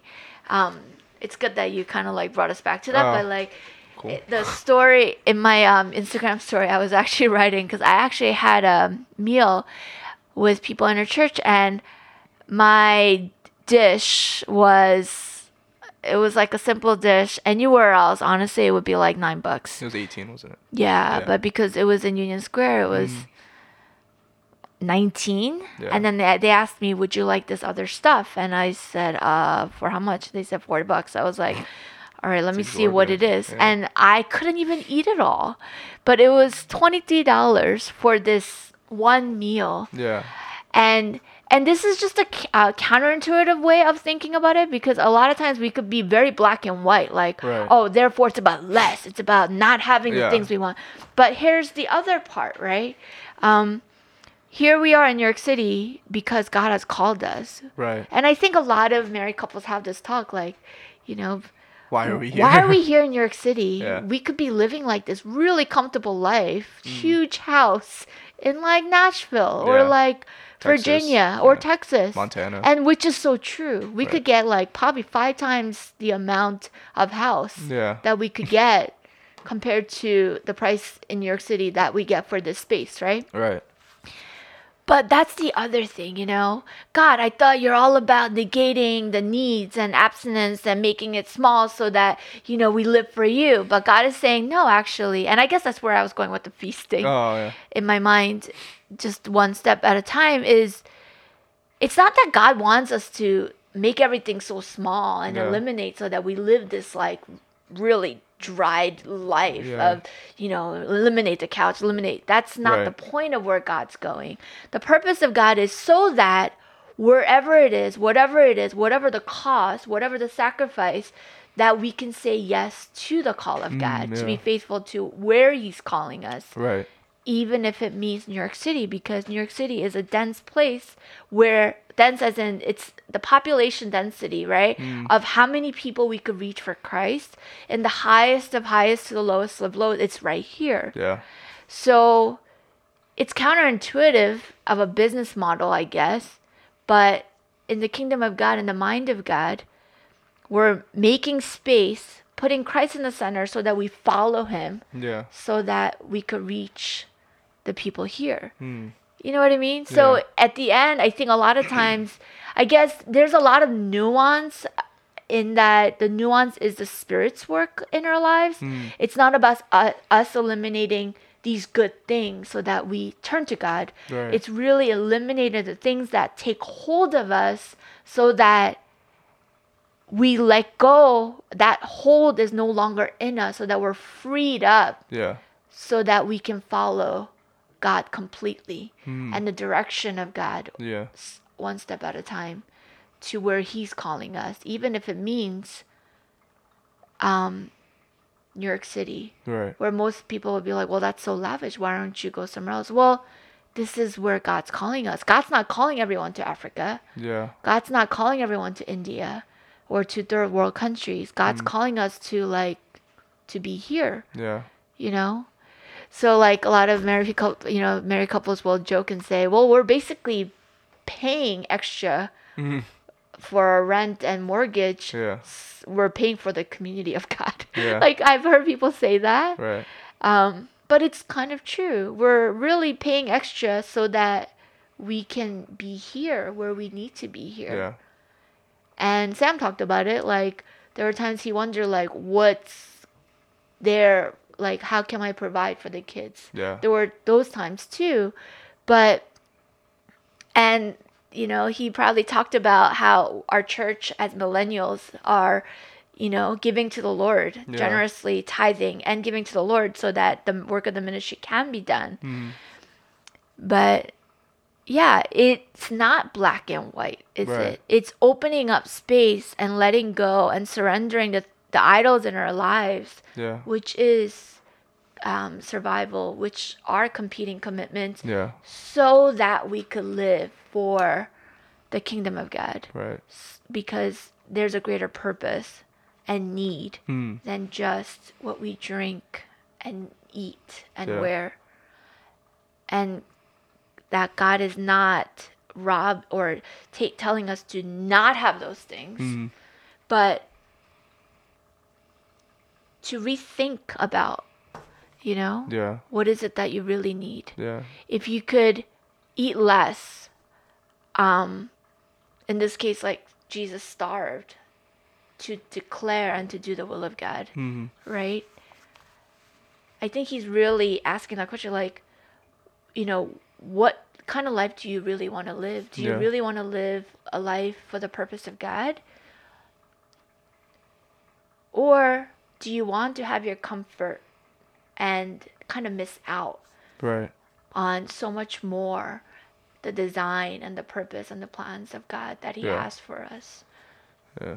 One thing that came to my mind when you said that is like, is it necessary to? I don't. This could be a long shot, but it's like, is it necessary to be satisfied, or is it necessary to live for the purpose of God? Because I think it's like, the temptation is like comfort, right? Survival and being satisfied, or like, you know,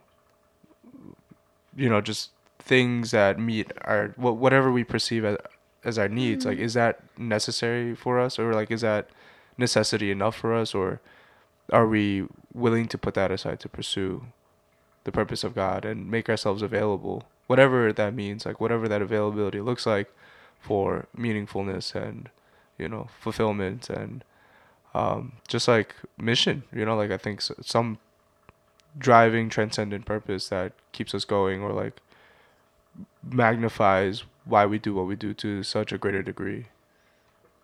Yeah. You're asking me, right? Or are you just throwing it out there? Both, I guess, rhetorical. Yeah. No, I know. Yeah. But I there are studies that even say, and I don't want to go too emotional direction, but that people who tend to be stuck on kind of like in a moment or in a place, or even in this what is it, schematic distortions, Yeah. right? Or suffering of even depression, and that the cure for it is to step out and to give back. And they say that actually cures and changes people's direction around. Yeah. That the very counterintuitive thing, to give up the comfort in that moment of whatever coping mechanism, right? Or whatever need to hold on to the familiarity or the comfort of the moment. I'm not saying that the sickness is a comfort, but I'm talking about coping mechanisms of Right. those things, whether it's isolation or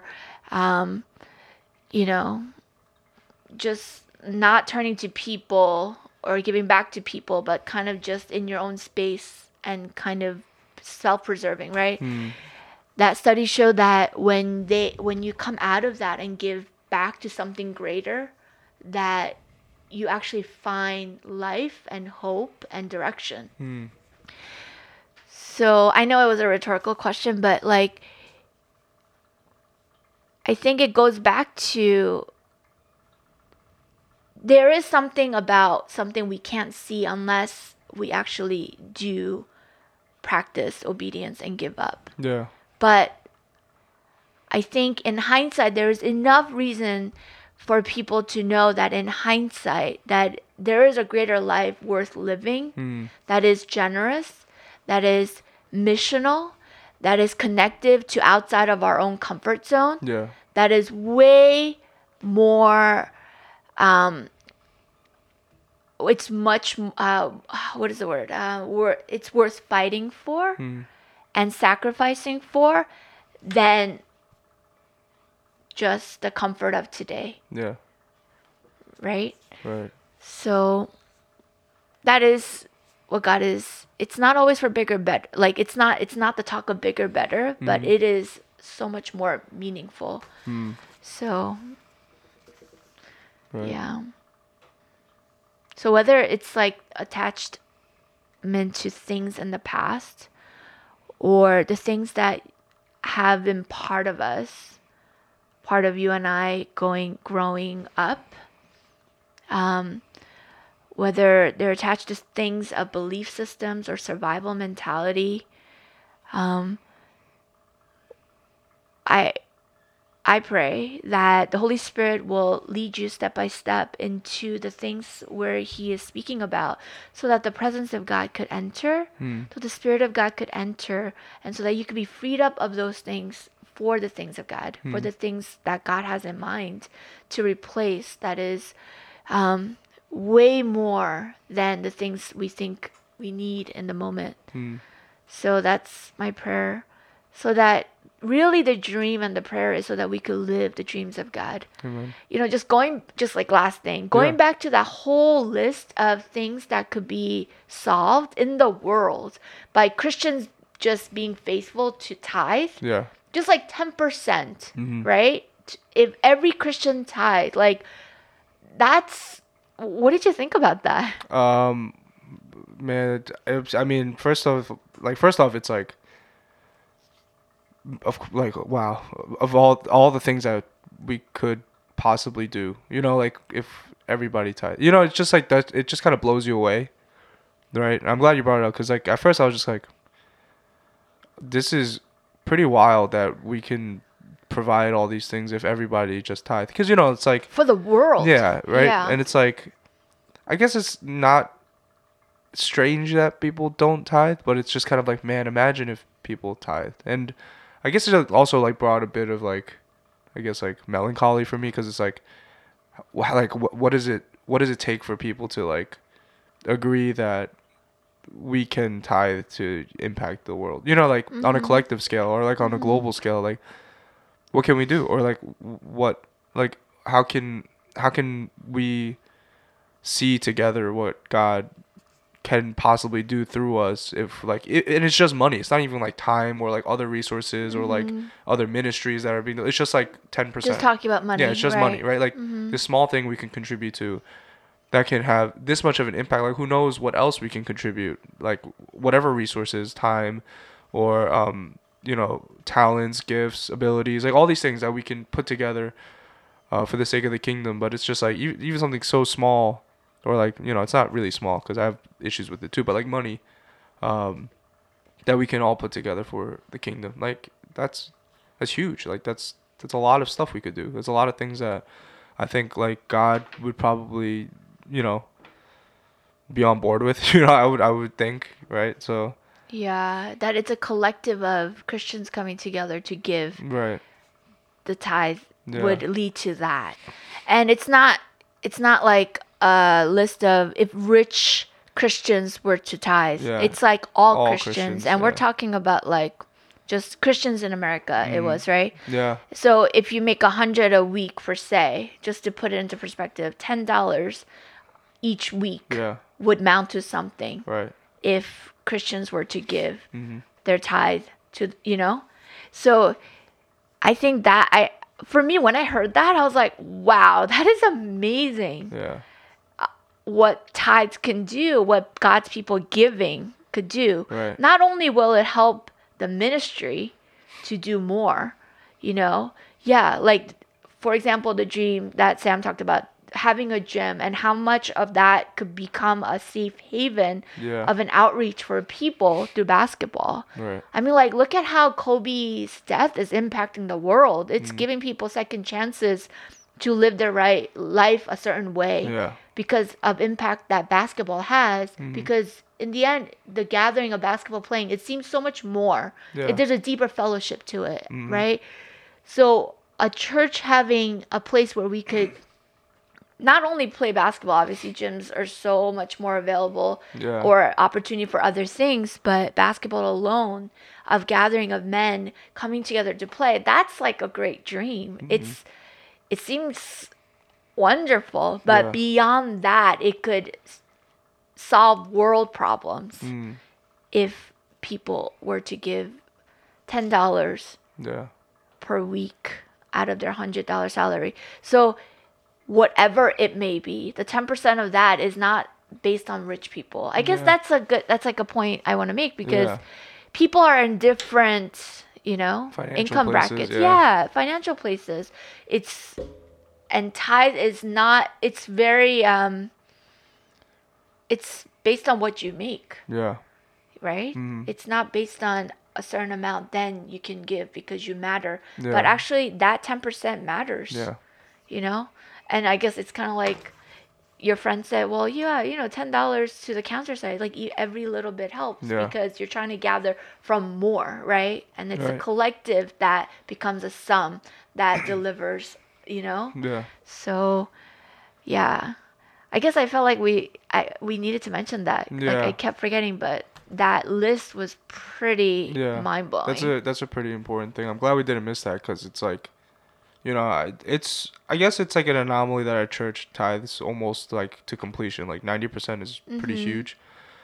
We don't think about it that way. I think like as like a member here at this church who does tithe, like I don't think about it that way. It's just like normal. Like we tithe. Like that's we've been doing it for years, and just I don't even think about it. Like It is part of our yeah, it's discipleship. like I get a paycheck, I like 10%'s gone, and I don't even think about it twice. Like there's just no thinking about it, But it's like I didn't think about scaling it on a national level to think about like, oh, like 5% of the country tithes or something like that, like some small number, and it's like, wow, we're 90% of that 5% tithing, and that's like, like maybe there's like 100, maybe like 100 of us, like let's say 90 of us comprise that 5%, and it's like there's like 300 million Christians around the world, and let's say there's like 300 million people in the United States, and like 20% of us are Christian. It's like that's like a really small number, Yeah. and we can only, and like no wonder why we have a tough time dreaming about it. It's because like we can't even see like the possibilities if like unless like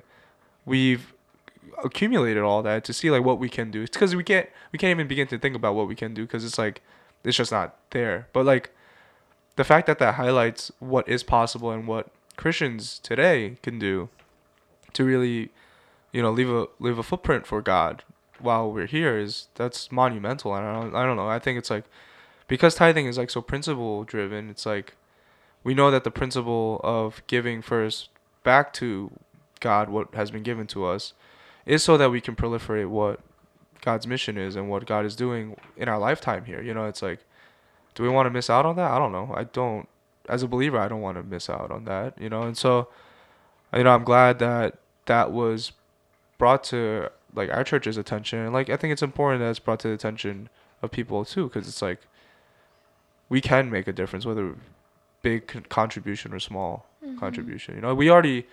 I think it's huge that our church has so much also, because it's like I feel like we do so much, on like a local scale. Like imagine what we could do on a national or global scale. Yeah. No, seriously. Yeah. It was very encouraging Yeah. to see the possibility, I agree with that. Yeah. right? It's like, oh, that's possible? Yeah. Okay. And it kind of like brings forth like the dreams of God, Yeah. and like colors it in even. Yeah. Ending illiteracy, that's huge. Yeah. Right. Like feeding people with 25 billion out of 125 billion. Right. Like that's, I don't know. Like they still have 100 billion left to do other ministries. That's Yeah, and think a about lot. the impact of, if that were possible, right? That impact that would leave about the witness of Christians. Yeah. It's monumental. Yeah. Like, so, yeah. I mean, that's something to think about. For sure. And you said it's easy, but like, I've been discipling people over the last, I don't know, how long has it been now? Yeah. Over a decade. Like, it's not always easy, Right. Yeah. but it is God's principle.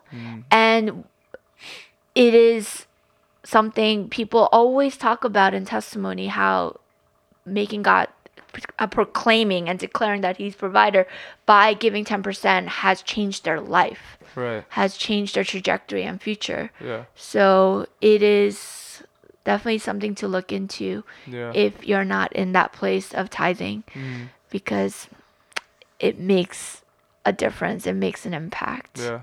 So, yeah, it's been great talking with you today, Joe. Likewise. Thank you, Pastor Lydia. Thanks, Joe. And once again, we're going to ask you to stick around for the ministry time. We sing this powerful song called Turn Your Eyes Upon Jesus. Look full to his wonderful face, and the things of earth will grow strangely dim in the light of his glory and grace. And it's kind of like actually Sam requested for that specifically this week, because that song kind of encompasses what we're talking about what Jesus said, that it's in the presence of God, everything else, like Paul said, compared to knowing Christ, everything I thought, from my degrees to my prestige to my place in life, my positionality of this world, of this materialistic world, he says, compared to knowing Christ, everything else is garbage, he says. Like stuff you throw out, don't even think twice about. Like combining poo and everything. Yeah. He said it's garbage compared to all these other things, so, and that's a song that is about that, is about when God's presence starts leading your life and my life, when God's presence starts taking over, everything else finds perspective what it really is. Right. And it becomes very clear. And there's a direction that opens up of the Spirit's leading in our lives. And that's what I want for my life. And that's what I would pray for and would want for others to experience this life where material things are put into perspective, where even needs and survival is put into perspective in this world, and where we're able to really focus and be led by something that is so powerful, impactful for not just for ourselves, but for the world, to know Christ and to be a witness of that. So yeah, I mean, that's the song that we sing, and there's a powerful prayer at the end for you to join in. And we'll see you next week. Yep. Thank you so much for listening, guys. Thanks for tuning in, and we'll see you next time. Bye-bye. Bye. Will you lift your hands to the Lord today in surrendering whatever hold has of your life?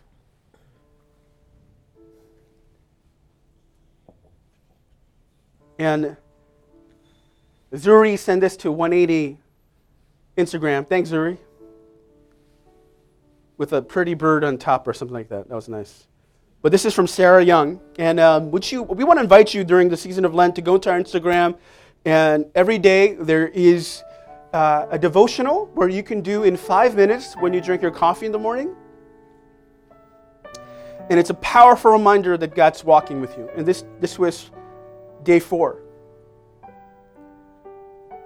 And Sarah Young writes, "You are my beloved child. I chose you before the foundation of the world to walk with me. A long path designed uniquely for you. Concentrate on keeping in step with me instead of trying to anticipate my plans for you. If you trust that my plans are to prosper you and not to harm you, you can relax and enjoy the present moment. Your hope, your future are rooted in heaven, where eternal ecstasy awaits you. Nothing can rob you of your inheritance of unimaginable wealth, riches, and well-being. Sometimes I grant you glimpses of your glorious future to encourage you, to spur you on. But your main focus should be staying close to me. I set the pace in keeping your needs and my purposes." I still remember in the last few years at 180's juncture, where things were really hard. Things were so difficult. And I asked the question, God, did I make it harder for people starting this thing? It would have been better if we never started it. It was so difficult. My parents both died. We were going through tremendous turmoil. And everybody inhaled anxiety. Will we exist another year from now? And I remember a mega church called me twice.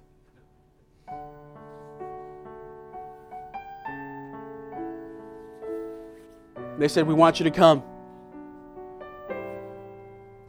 to a place I wouldn't mind going. And I said, God, what do you think? This is exactly where I want you to be. This is exactly what I want you to be. And then what was it? Exactly what? Oh, I want you to become. I want to forget it. And the whispers came. And the temptations of expediency are always there. What's better, what's good for me personally might not be good for the world or good for people around me. Even when you feel like you're creating negative value. I'm so glad that mammon was broken for me because of the presence of God at that moment. You see, we're never free completely from this material world because we have to live in it. But I invite you today, as we go through the next 40 days of fasting and praying, that you allow the whispers of God to shape your destiny, shape your direction, shape your life. And I promise you, as Jesus began his mission those 40 days, that led to healing, deliverance, and a vision of the world that no one has ever seen before, since, or ever will, that literally changed the world for the good of everyone in it. And I want to invite you to that story. Rather than expediency, rather than self-preservation, the greater value is what's changing eternity. The calling of eternity is here today, and I pray that you will be weaned off what's temporary and hold on to what's eternal and the calling of God in your life. I pray, I unleash today in Jesus' name the calling of God in your life, that you would see it through, that the author and the finisher of your faith will help you complete it for the glory of God and the good of the world. Will you bow your heads for the benediction?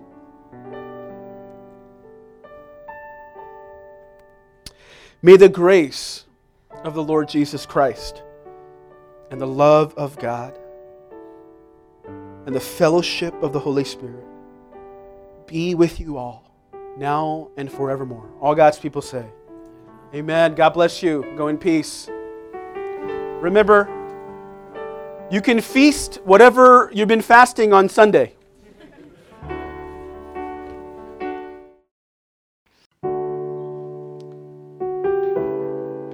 Hey everyone, we just have some community news for you as we end our podcast today. We want to invite you to join us for our Sunday service. We meet at the AMC Lowe's Theater at 19th and Broadway in Manhattan at 12 noon, and we'd love to see you guys there. We also have a prayer text hotline where you can send your prayer requests. It's available at 5397-PRAYER and at prayer@180church.tv. In the midst of life, if you need prayer, our team is available to lift you up in your struggles, and we're always there for you. You can check out our Bible reading group online at 180brg.tumblr.com and on Instagram as well at 180brg. And it's a great resource for being grounded in God's Word and really plugging God's Word into our daily lives. You can also find us online through our Instagram page at 180church and our church website at 180church.tv. And lastly, if you'd like to make an offering, you can do so electronically at our website at 180church.tv.